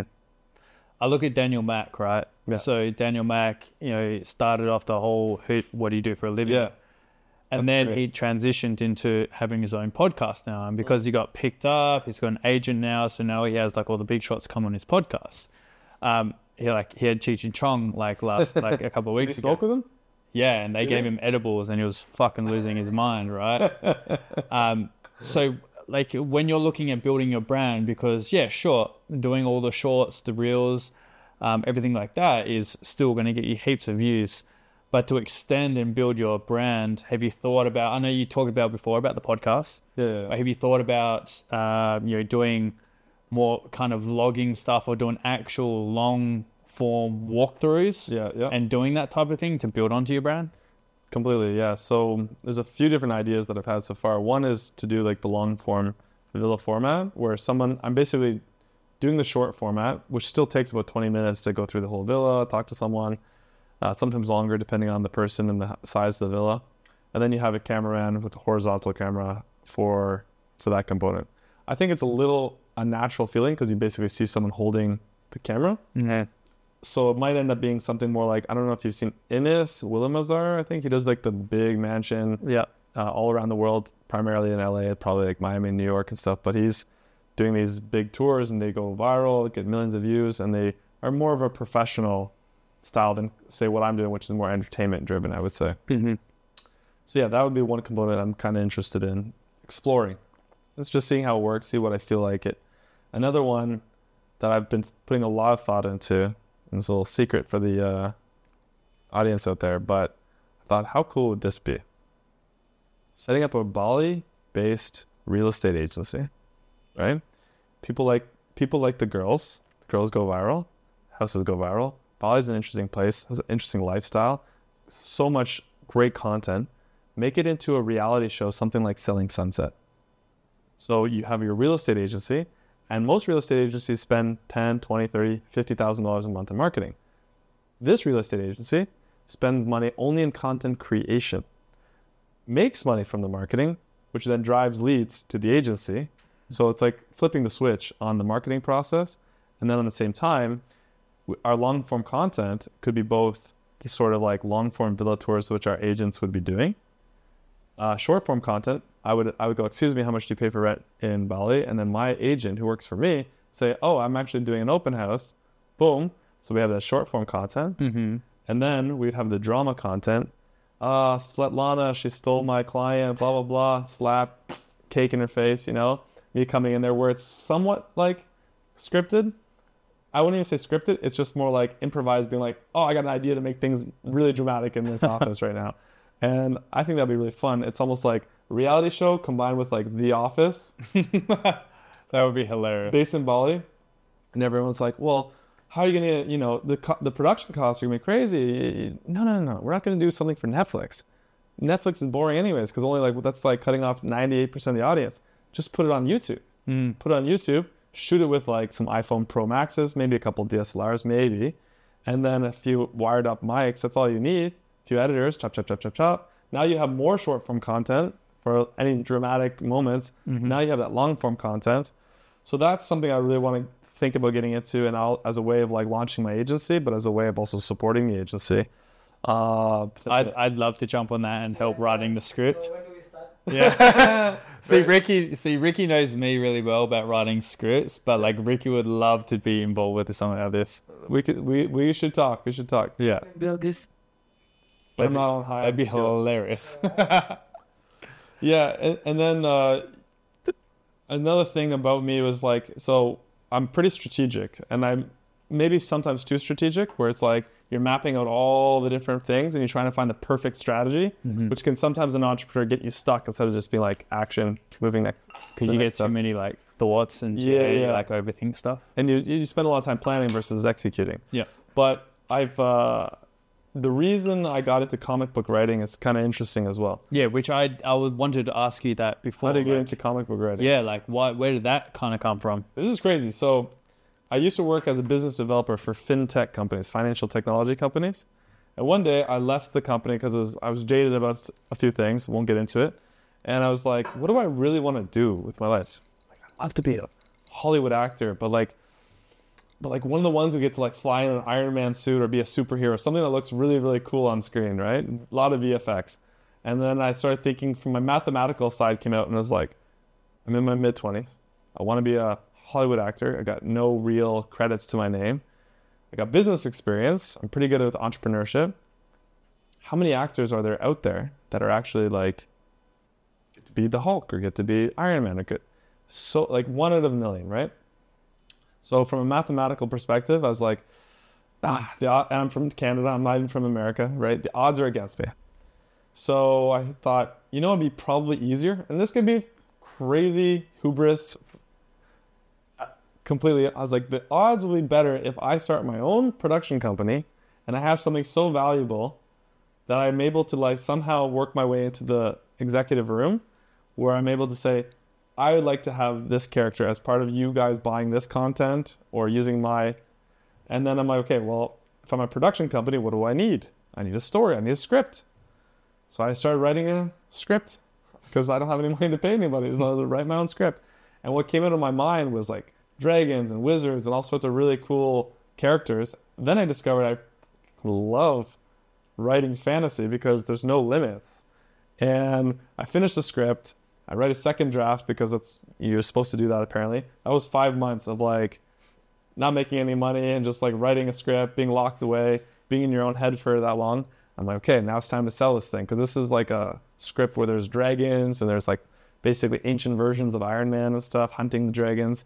And I'm like, how am I going to get this launched? Okay, we need like $100 million. Okay, we'll call up James Cameron, IMDb Pro. So I spent $150 on the IMDb Pro membership. Hi, I'd like to speak to James Cameron because you can get in touch with these people's agents. And I was just like, who are you? I'm the guy with the new script that no one heard about. Of course, wall, firewall. I try, okay, that strategy didn't work. I tried contacting all the big names. How about if I try to contact like some smaller people on LinkedIn? Only one person again reached out to me or responded in a way that was sort of useful. He's like, no one's going to read your script. I was like, okay. So what do I do next? He's like, make it into a famous short film or a best-selling comic book. Okay, I can't afford a highly budgeted VFX-driven short film, but I can afford doing some personal training on the side and then paying some amateur artists to write some comic book stuff. How do you write a comic book? You know, Google, how do you write a comic book? You learn, get this, you know, get the software, whatever. Then you learn how to write a comic book, and then all of a sudden you got a comic book. It's just like taking these next little steps. Then it's like you got a comic book. How do you market a comic book? This is extremely how do you publish and distribute? Now you're against Marvel and DC, who own 90% of the market. So that led me into like, oh, let's think about a way to make this more viral or venture-driven type of thing. So I developed a business plan around it, reached out to Sunny, and that's where I ended up bringing in some investment. I was trying to find something unique, and one of the things I liked about Star Wars is it kind of tells you what it is, but it's also like a brand in itself. You like can own it. And I was like, oh man, it's hard nowadays because so many of the words and names are already in a way taken. Yeah. So I started using Google Translator, put in Latin. I was like, what about just war or warriors? So Bellatorum, from my understanding, because I'm not a Latin expert, means like war and or warriors, depending on how it's conjugated in Latin. And I just thought it sounded really cool, Bellatorum.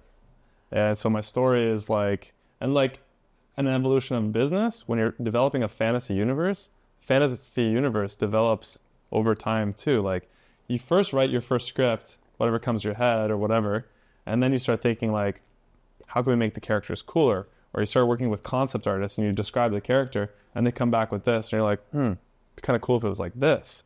And they come back with another version. Kind of be cool if it was like this. And then you start having to think about how do you like dragons have sex? You know, you have to like think of the most crazy things. So in my fantasy universe though, I wanted to make the dragon kings more interesting. And I don't think this has been done. At least I haven't seen anything like this yet. In my universe, the dragon kings, or the dragon bloods we call them, because there's like dragon knights, like dragon kings. They drink the blood of their own dragon, and it actually changes their like skin into like scaly, so they become humanoids, like half dragon, half human, and they have to keep drinking their dragon's blood. So there's like this whole society built into like extracting the blood, giving it to their king, giving it to the emperor. And like, if you're the emperor, you drink the blood of all your dragon kings as well as your own dragons. And that way you have some control over their dragons. And it's all like this hierarchical thing. Yeah, yeah. It is really cool. That's a sick fucking idea, bro. Yeah, yeah. Sick concept. But then you think about, okay, if you had a dragon princess and a dragon king, boom, boom, boom, what comes out of them? Is it a dragon humanoid? Or is it... Yeah. And does it have to... And so I started thinking about them, like, I think it has to make sense that it would have to be given its own dragon as soon as it's born, because it needs to have the blood of the dragon as soon as it's born, or else it will die. So it would match with dragons would have baby, and then that would be mixed in. Yeah, dude. Yeah, so it's like, you start... This is funny when you start... They call it the Bible, but it's basically like an encyclopedia of your fantasy universe. You start having to think about all these things. So you write the story, script, but then you have to write thousands of pages about like the names of the cities, the names of the emperor. So you start with like crests and stuff, like family crests. It's really fascinating. And like one of the components of Bellatorum that I'm really passionate about was like the origin story. What is this world all about? And I like the concept of good and evil, being like good against evil. Game of Thrones was interesting too because it's a little more nuanced. And I wanted a little bit of the nuance, but I also wanted a little bit of the traditional good and evil. So in Bellatorum, the origin script is going to be called Birth of the Two Spirits. And it's a little bit of an origin story to the universe. Like, just like a lot of major, like, you know, religions or a lot of major, like, myths, they have this sort of origin story of the universe. I wanted us to have an origin story. So there's, like, 8 counselors of the universe. They're kind of like gods in a way. Mm-hmm. And one god kind of goes off on his own because he really wants to experiment with, like, biological matter. He's the counselor of biology and chemistry, and he rules that aspect of the universe.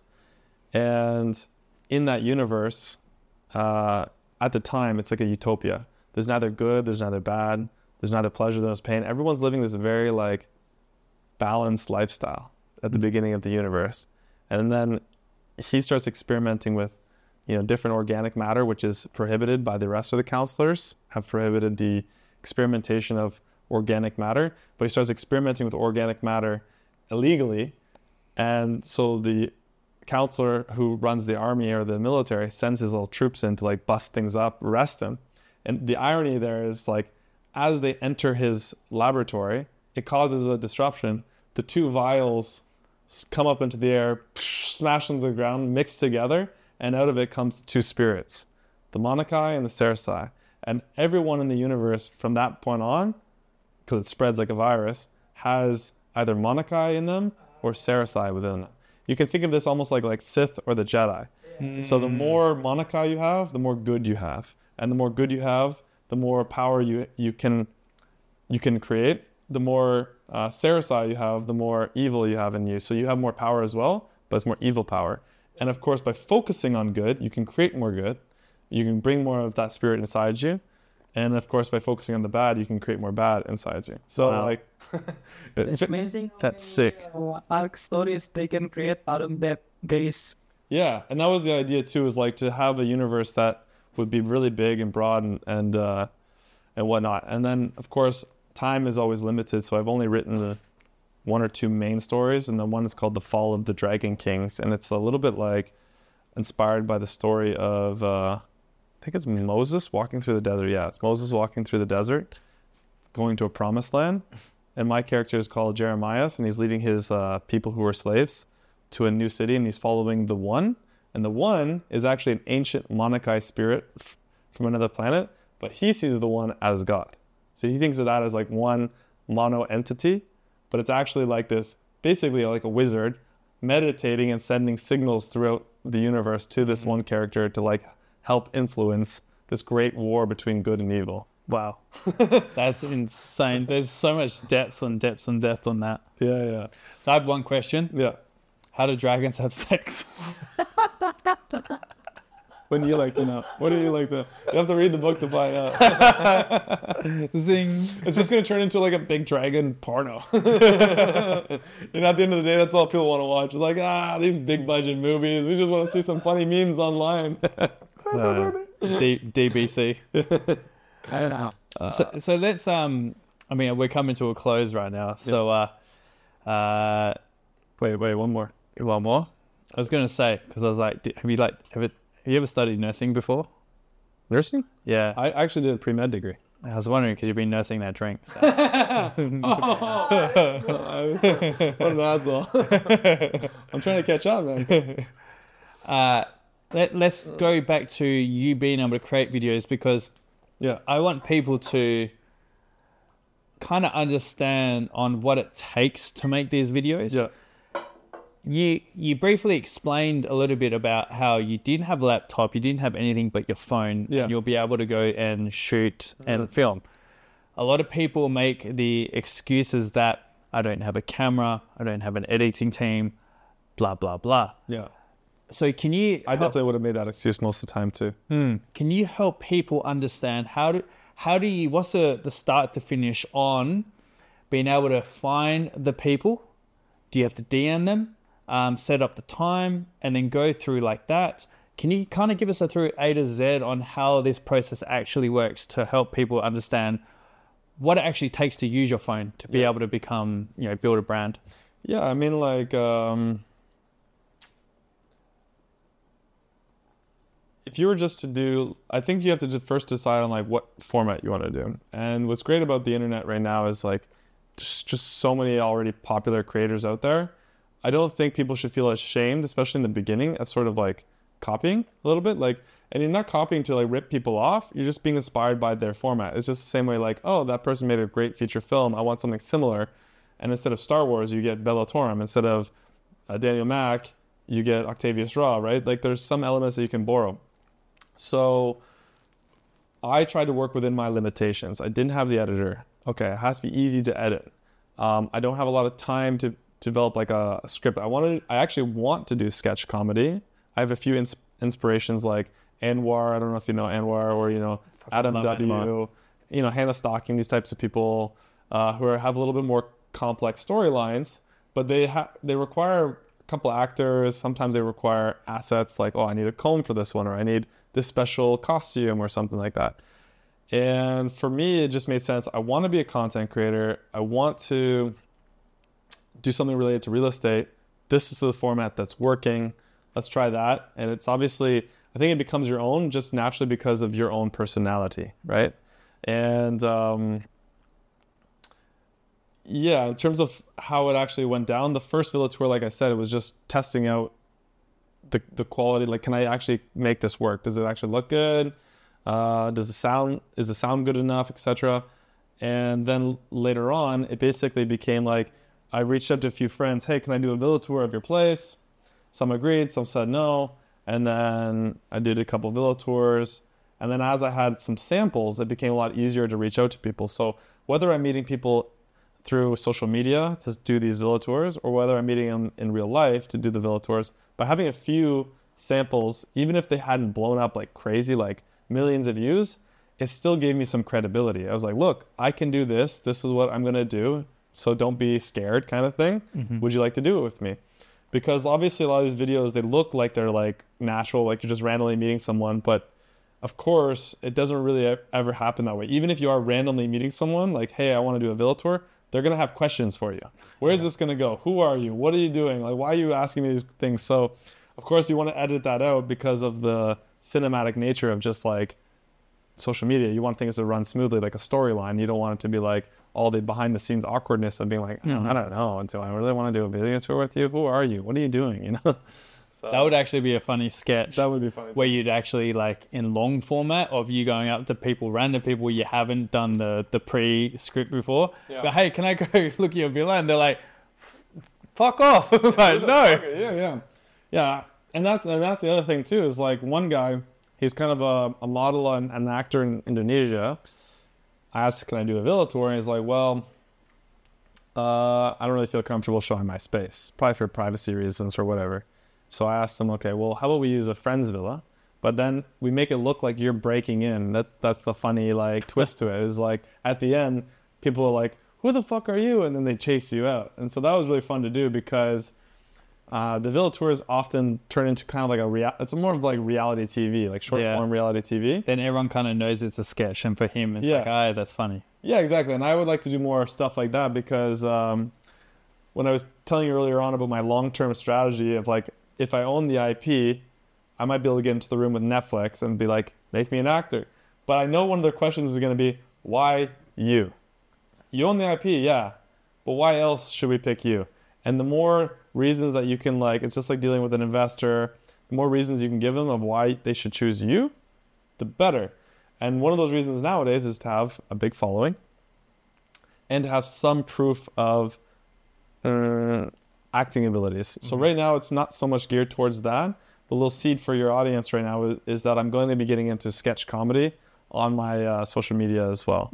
And I think my plan is to do it like this. Octavius Ra is the catch-all. Whatever I'm up to, whether it's villa tours, whether it's real estate, whether it's comic book stuff, whether it's sketch comedy, you can find that on that page. But then I'm going to create individual page for like Octavius Ra comedy, Octavius Ra, villa tours, so that people who just want to follow me for certain reasons can also find that vertical without getting bombarded with. And now you're building different brands. Yeah, exactly. So that's sort of my vision from that. But honestly, from a strategic perspective, I want to be in these big movies and stuff. And why is that passion so big to you? Like, why do you want to be an actor? I think I like doing the impossible, but the impossible in reality is not possible. Like, fighting with a dragon just doesn't happen on a day-to-day basis. Like, you can be Elon Musk and develop like rocket ships to go to Mars, and that's possible. But literally, there are no dragons. There are no wizards, people. I'm sorry to break burst your bubble, but these things don't exist. But in the fantasy realm, they exist. And the only way you can really enact that fully is in like big budget films. And so for me, it's really about, I want to ride a dragon. What's the closest I can get to riding a dragon? Okay, we can ride a dragon through being in like a VFX room and creating like the visual effects. And I just love these like really, and so it's just a fun thing. It's not so much about being like, I think it's easier to get popular doing like social media stuff than it is to do these type of things, and it's highly unlikely that these will even become real. But it's just like this weird childhood like fantasy, I guess, or even adult fantasy of to like ride a dragon, fight a dragon. There's actually these really cool characters in Bellatorum. They're called I call them Venatorums, and they're imagined like an ancient, like a medieval knight meets Iron Man. So instead of having lasers, he's got like swords that come out and like dart guns that come out, and they're able to like fight the dragons. And since the dragons aren't flying on their own, they're generally having like a dragon rider. I don't know. I just like when universes sort of make sense. Like we have these other characters called Luxors, and these Luxors are kind of like angels meets avatars. And one of the things that always bothered me when you see like angels in like fantasy movies, their wings. It is just sitting there, wing-like. You gotta go through a door and you gotta like turn around like this and go through the door, and your wings are just sort of awkward. So I'm like, the wings should pop in and out of the back, sprout. And the wings should almost be like partially light and partially feathers. So they're like almost half in material. So when like this character lands on a dragon, the wings get sucked back into the back. And so they're like running on the back of the dragon to try to kill the knight. And then they say, kill the knight. And then they like jump off the dragons and the wings just spread out again. I'm like, that just visually makes more sense and is more interesting. Yeah. It's like the Falcon. Yeah. Yeah. That makes way more sense, and no one's ever thought of doing that. Yeah. Why do angels always have to have wings? Yeah. Can't they just suck them back? There are no doors in heaven. Like this. But then you got to think, what does that wing hole look like? And it kind of looks like a vagina. Right? If you think about it, like it's got to be like tight, but also loose to be able to let the wing back in. Hopefully or back anuses or back vaginas. Hopefully it's wet. Yeah. Full of light, my friend. You asked me earlier before, like, what's my goal? Like, what's my end goal kind of like for this? And I, like, ever since I was little, I'm the same. Like, I've always wanted to be an actor. Really? Yeah. And can I get a face for that? I actually got a character that you look similar to. Yeah. And I've got a director. So he's early 20s, is from Western Australia. He's won a ton of awards for indie movies. and now he's gone over to LA and he's in one of the best schools there. Amazing. Very well connected, like in WA, but he's just gone to go there extend. I think like if you want to look at kind of that type of thing on someone who's a very good director, the shit that he's done on indie films for like special effects is fucking crazy, man. No, on the budget they've done. He's really good at special effects. Dude, they did like an Alien movie, and they had a budget of $30,000 or $20,000. Like less than that. I think it was less than $20,000, and his whole team together put something crazy, and they end up getting like a indie award film for Australia.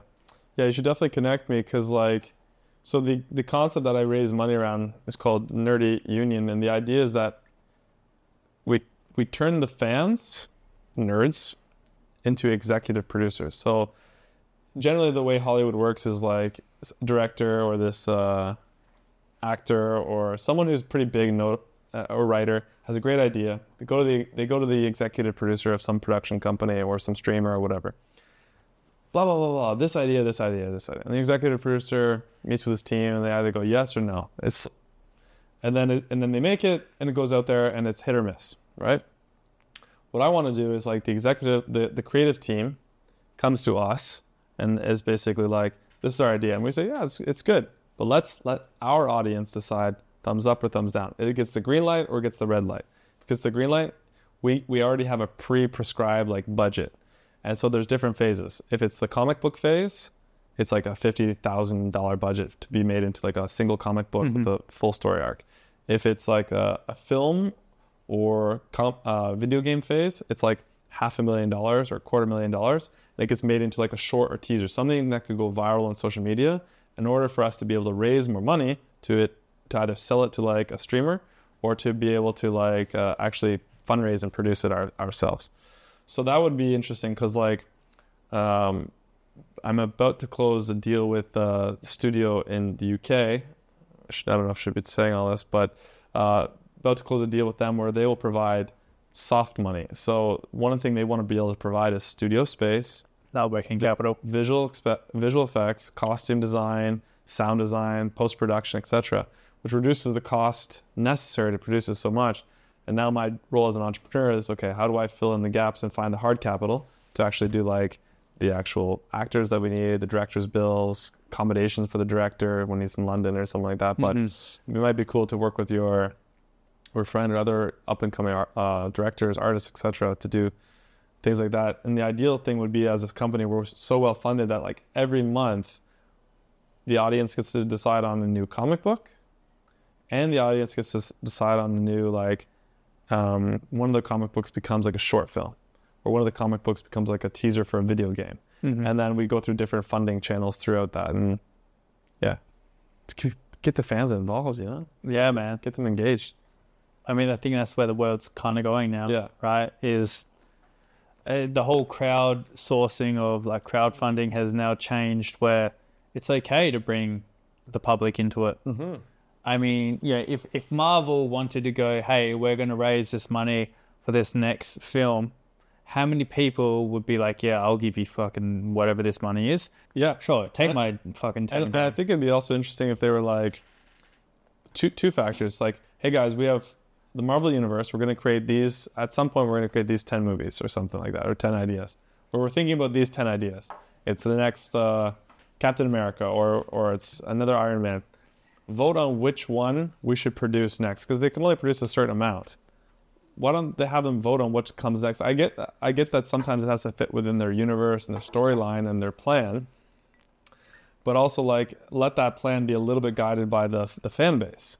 And they don't have to know the whole ending of the story. The fans don't need to tell the writers what to write, but give them some say into the direction of the universe. Do we want a Yoda movie or do we want an Obi-Wan movie? Type of thing. That's my thoughts on that. And then maybe even let fans somehow, and I think this is a bit more challenging for well-established companies, but for new startups, this is the opportunity for arbitrage is like let the fans actually not only choose a little bit of the direction, but actually profit from some of the projects that come out. And then that incentivizes them to become their own little marketing agents and stuff, tell their friends about it, whatever. But also, I mean, it's a little bit of way. It's kind of like the Mermaid House, rewarding your own community keeping it in the family a little bit, right? Mm. So that's sort of the vision of the Nerdy Union, is to create a fan-driven company. Yeah. I love it how both of those things are like, that's your passion, the comic, but then Mermaid is also passion, but you're consistently doing it around the kind of same sort of values of giving everyone the opportunity to be involved, and by being involved, that's hopefully going to lift them all up as well. Yeah, I mean, like, let's be real. It's both a admirable thing to want for people, but it's also a selfish thing. Like, if you look at leaders, great leaders, they know that the best thing for themselves as leaders is the best thing for their community. Mm-hmm. It's the leaders who want to get fucked over and fuck themselves over are going to be the selfish leaders who don't want to give anything back. So in a way, it's just like, in a way, your own personal selfishness, if you're smart about it, is actually giving as well, because it just feeds you more. It's like the infinity loop or something like that. One other thing I wanted to touch base on, I think that's kind of interesting. Comic book, films, what we talk about, Mermaid House, Tequila. It's been a good pod. Well, you've just beat the record of the longest podcast we've had, so... Yes. No one can ever talk Octavius. Oh, so what's cool about like failing and trying new things is when I was... So I've been working on this Nerdy Union thing for a while, this project. And when I'm developing business plans or budgets for it, it's always like, let's say a comic book. Let's say the budget's $50,000. $30,000 for the artwork, $20,000 for the marketing. And on the marketing side, I've always put basically like Facebook ads, Instagram ads, whatever. It wasn't until I actually started doing these viral videos for real estate that I thought of another concept that I'm going to be trying out hopefully in the next year. And that's like going to all the Comic-Cons and trade shows where all the comic book nerds are, right? Meet them where they are and start doing videos incorporating them and saying, excuse me, what's your favorite comic book character? Excuse me, what kind of comic book would you like to see next? Excuse me, what's your favorite artist? Trying to create, maybe the videos aren't so mainstream as like how much do you pay for rent, because obviously everyone rents, but maybe they're like viral within that community. And maybe that's better form of advertising than just paying Instagram or Facebook some money for like some stupid ad that basically drives some traffic to maybe the Kickstarter or the email sign up or whatever. Instead, create content that engages the community, and that kind of sets me up potentially as like a modern day Stan Lee, because Stan Lee is one of his interesting aspects is he's very much engages with his audience and his fans and Marvel, and he was both a writer but also like very much the spokesperson for the company. So I think for me as a Nerdy Union founder, that's what I see as my position. And if it wasn't for these villa tours and the necessity to create these villa tours, I wouldn't have even had that idea. I didn't think about it. And then once I saw, this works, this goes viral, maybe this would go viral and work with the Nerdy Union. So we'll see. But would you transition then? So say like you've done, like you are, how many followers you are with just the real estate side. Would you then go, okay, well, there's 50 nerds who are extremely influential, have a lot of followers. Would you then transition into, hey, I want it, this is my vision, but can I come and do a room tour at your house? So now you're integrating into the comic side. I didn't even think about that. Doing the house, and then at least everyone's kind of, now you're getting 50%, 50 real estate, 50 more about them. And then you can transition, so you're not going to lose everyone. Everyone slowly comes into this next stage. Yeah, I would say in my personal view, like I said, it was Octavius Ra as the dumping ground. It'll be both. I'm going to go to the Comic-Cons and do this idea of just directly approaching people. So you do a second. But then, while I'm at the Comic-Cons, I'm going to meet people who are maybe living in New York and are like super obsessive with their, you go into their house and they have an entire room with like Marvel paraphernalia and like comic books and stuff. That'll be really cool. Super cool, because it's getting both audiences. Yeah, and then that's the great thing about content creation, and just reiterating is like, I came here today not even knowing what this podcast was about, but I wanted to meet you and be a participate in like being. Thank you, sir. In this tequila venture. I also wanted just some free tequila, I knew it. Give me the tequila. Fuck you guys, I'm out of here. It's fake tequila. I put sparkling water in it. I think we should do a shot, but also get the crew to do a shot with us. What do you think? Yeah. They don't drink? Alia, Ricky is the only alcoholic here. can we bring Alia on for a shot? Can we bring my editor and assistant? Ali, come on. Ricky, come on. Yeah. No. Oh, man. So do. All right, this is the first as well. We've never had the crew come in, so. I like to break the rules. Only one second. It's not real. Hey, everyone. It's them here, mate. Everyone, this is the first time you would have heard Ricky. Ricky's my creative director. Also known as Ricky Martin. He's hung like Ricky Martin. All right, guys. You guys can have the shot. All right, we gotta. What's the name of this podcast? Tequila High Club. Oh, wait. That's when you know the podcast is going really well when you forget the name. Where are you? Cheers to Tequila High Club. Woo! This is why I love Bali. Life is like a tequila shot. Just take it. What? One more? Satu lagi? Jesus. Oh man. So let's. This is so much better. I don't know. I know, bro. Holy shit. So let's I mean, we fucking absolutely dominated the record here. This episode's been awesome, even though you didn't know what podcast you're on, which has been cool. I came for the shirt. No. So let's sign this off. Do you want to give people, because I mean, what you're doing now, you've got so many different visions, and you're smart enough to be able to combine it all together, which is amazing, because people usually have one sort of vision. Like the first episode that I had with Gabby, who came off Love Island and, got to 1 million followers within, a couple of months. Wow. She was already in fitness before that. And then when you start to get fame, you kind of get lost because you get opportunities sent your way, right? So true. You kind of forget about what you really want. Mm-hmm. And she was able to take all that and really focus on what she wants. And that's why she's got, Shape Up, and she's building her fitness journey and fucking dominating. So for yourself, with your journey right now, do you want to end this episode on what's important to you right now? We've talked about everything about comics, acting, you building your brand, but what is the most important thing to think about when you do get fame, so that you don't lose yourself and you kind of don't get lost? I think it goes back to the 4 pillars of a good life, in my view: health, wealth, happiness, and purpose.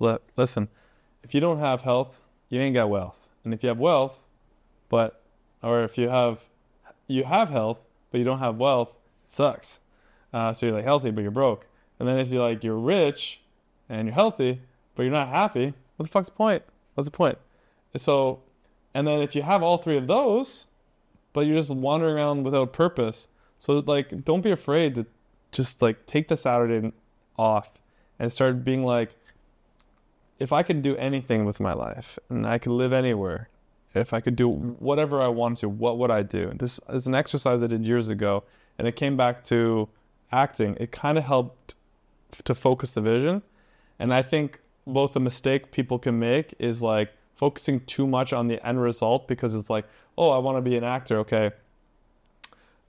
In these Hollywood movies, I'll just write a comic book. This is a extremely painful process to go through this and a very high risk process to do that. But try to also focus on baby steps. So it's if I could give you any advice from what I've learned is have the long-term vision, which is your purpose of your life, whether it's family values, whether it's your purpose in terms of politics, your purpose with saving the world, purpose of being an actor, whatever.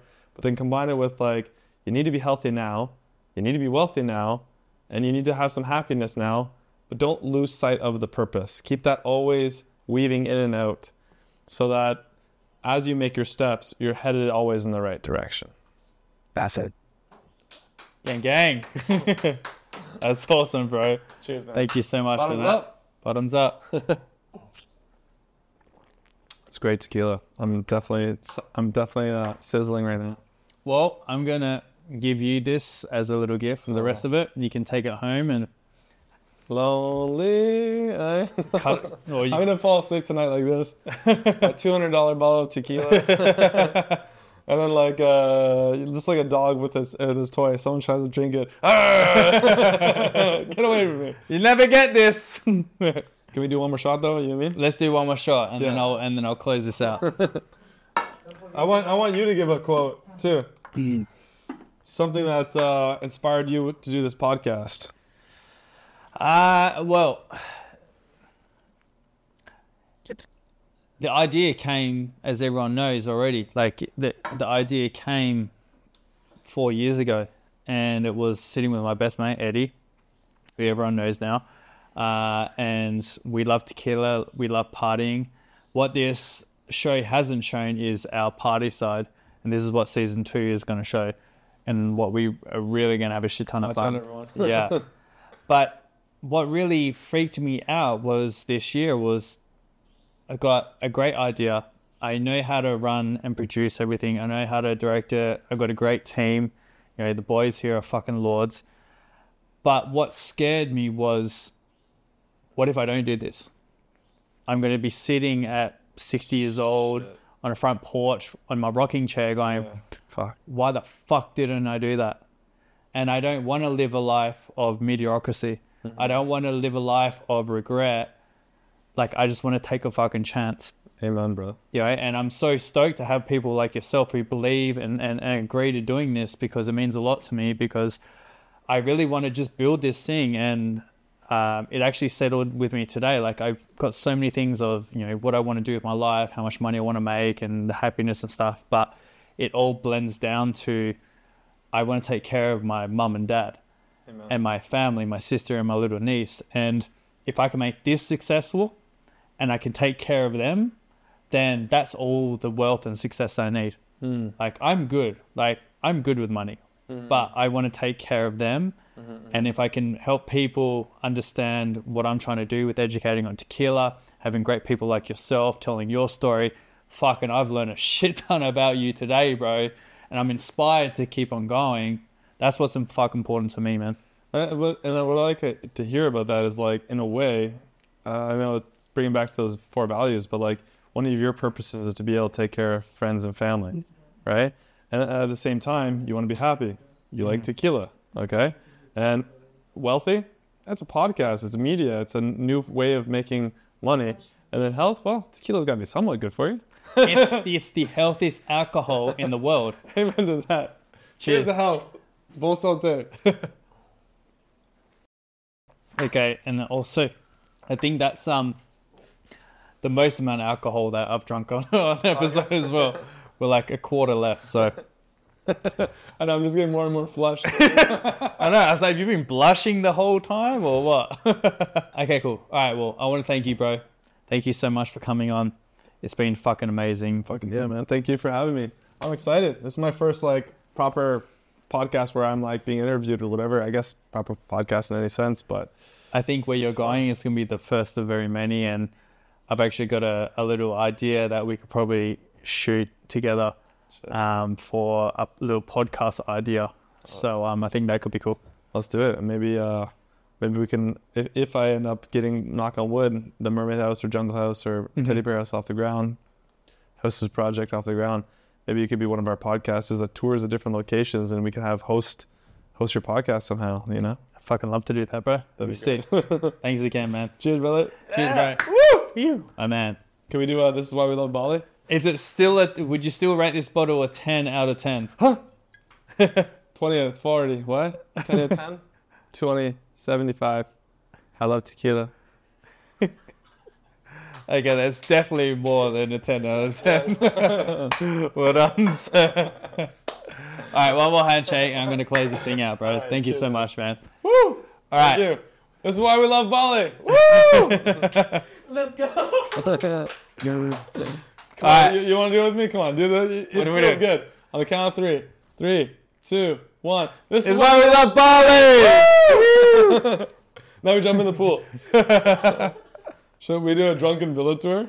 They'll be shit, eh? I'll just be out the front, and you're like, what are you doing, bro? Oh, I'm just getting ready for my podcast. Oh, just come to my podcast. It'd be funny if you're like, Dude. you're so drunk, like you're running into a bush, and I'm also like stumbling about. Yeah. Dude, we should do that. I'll go get a couple of bottles of vodka and be like, what is that? I'm totally down if you want it. Let's do this after, all right?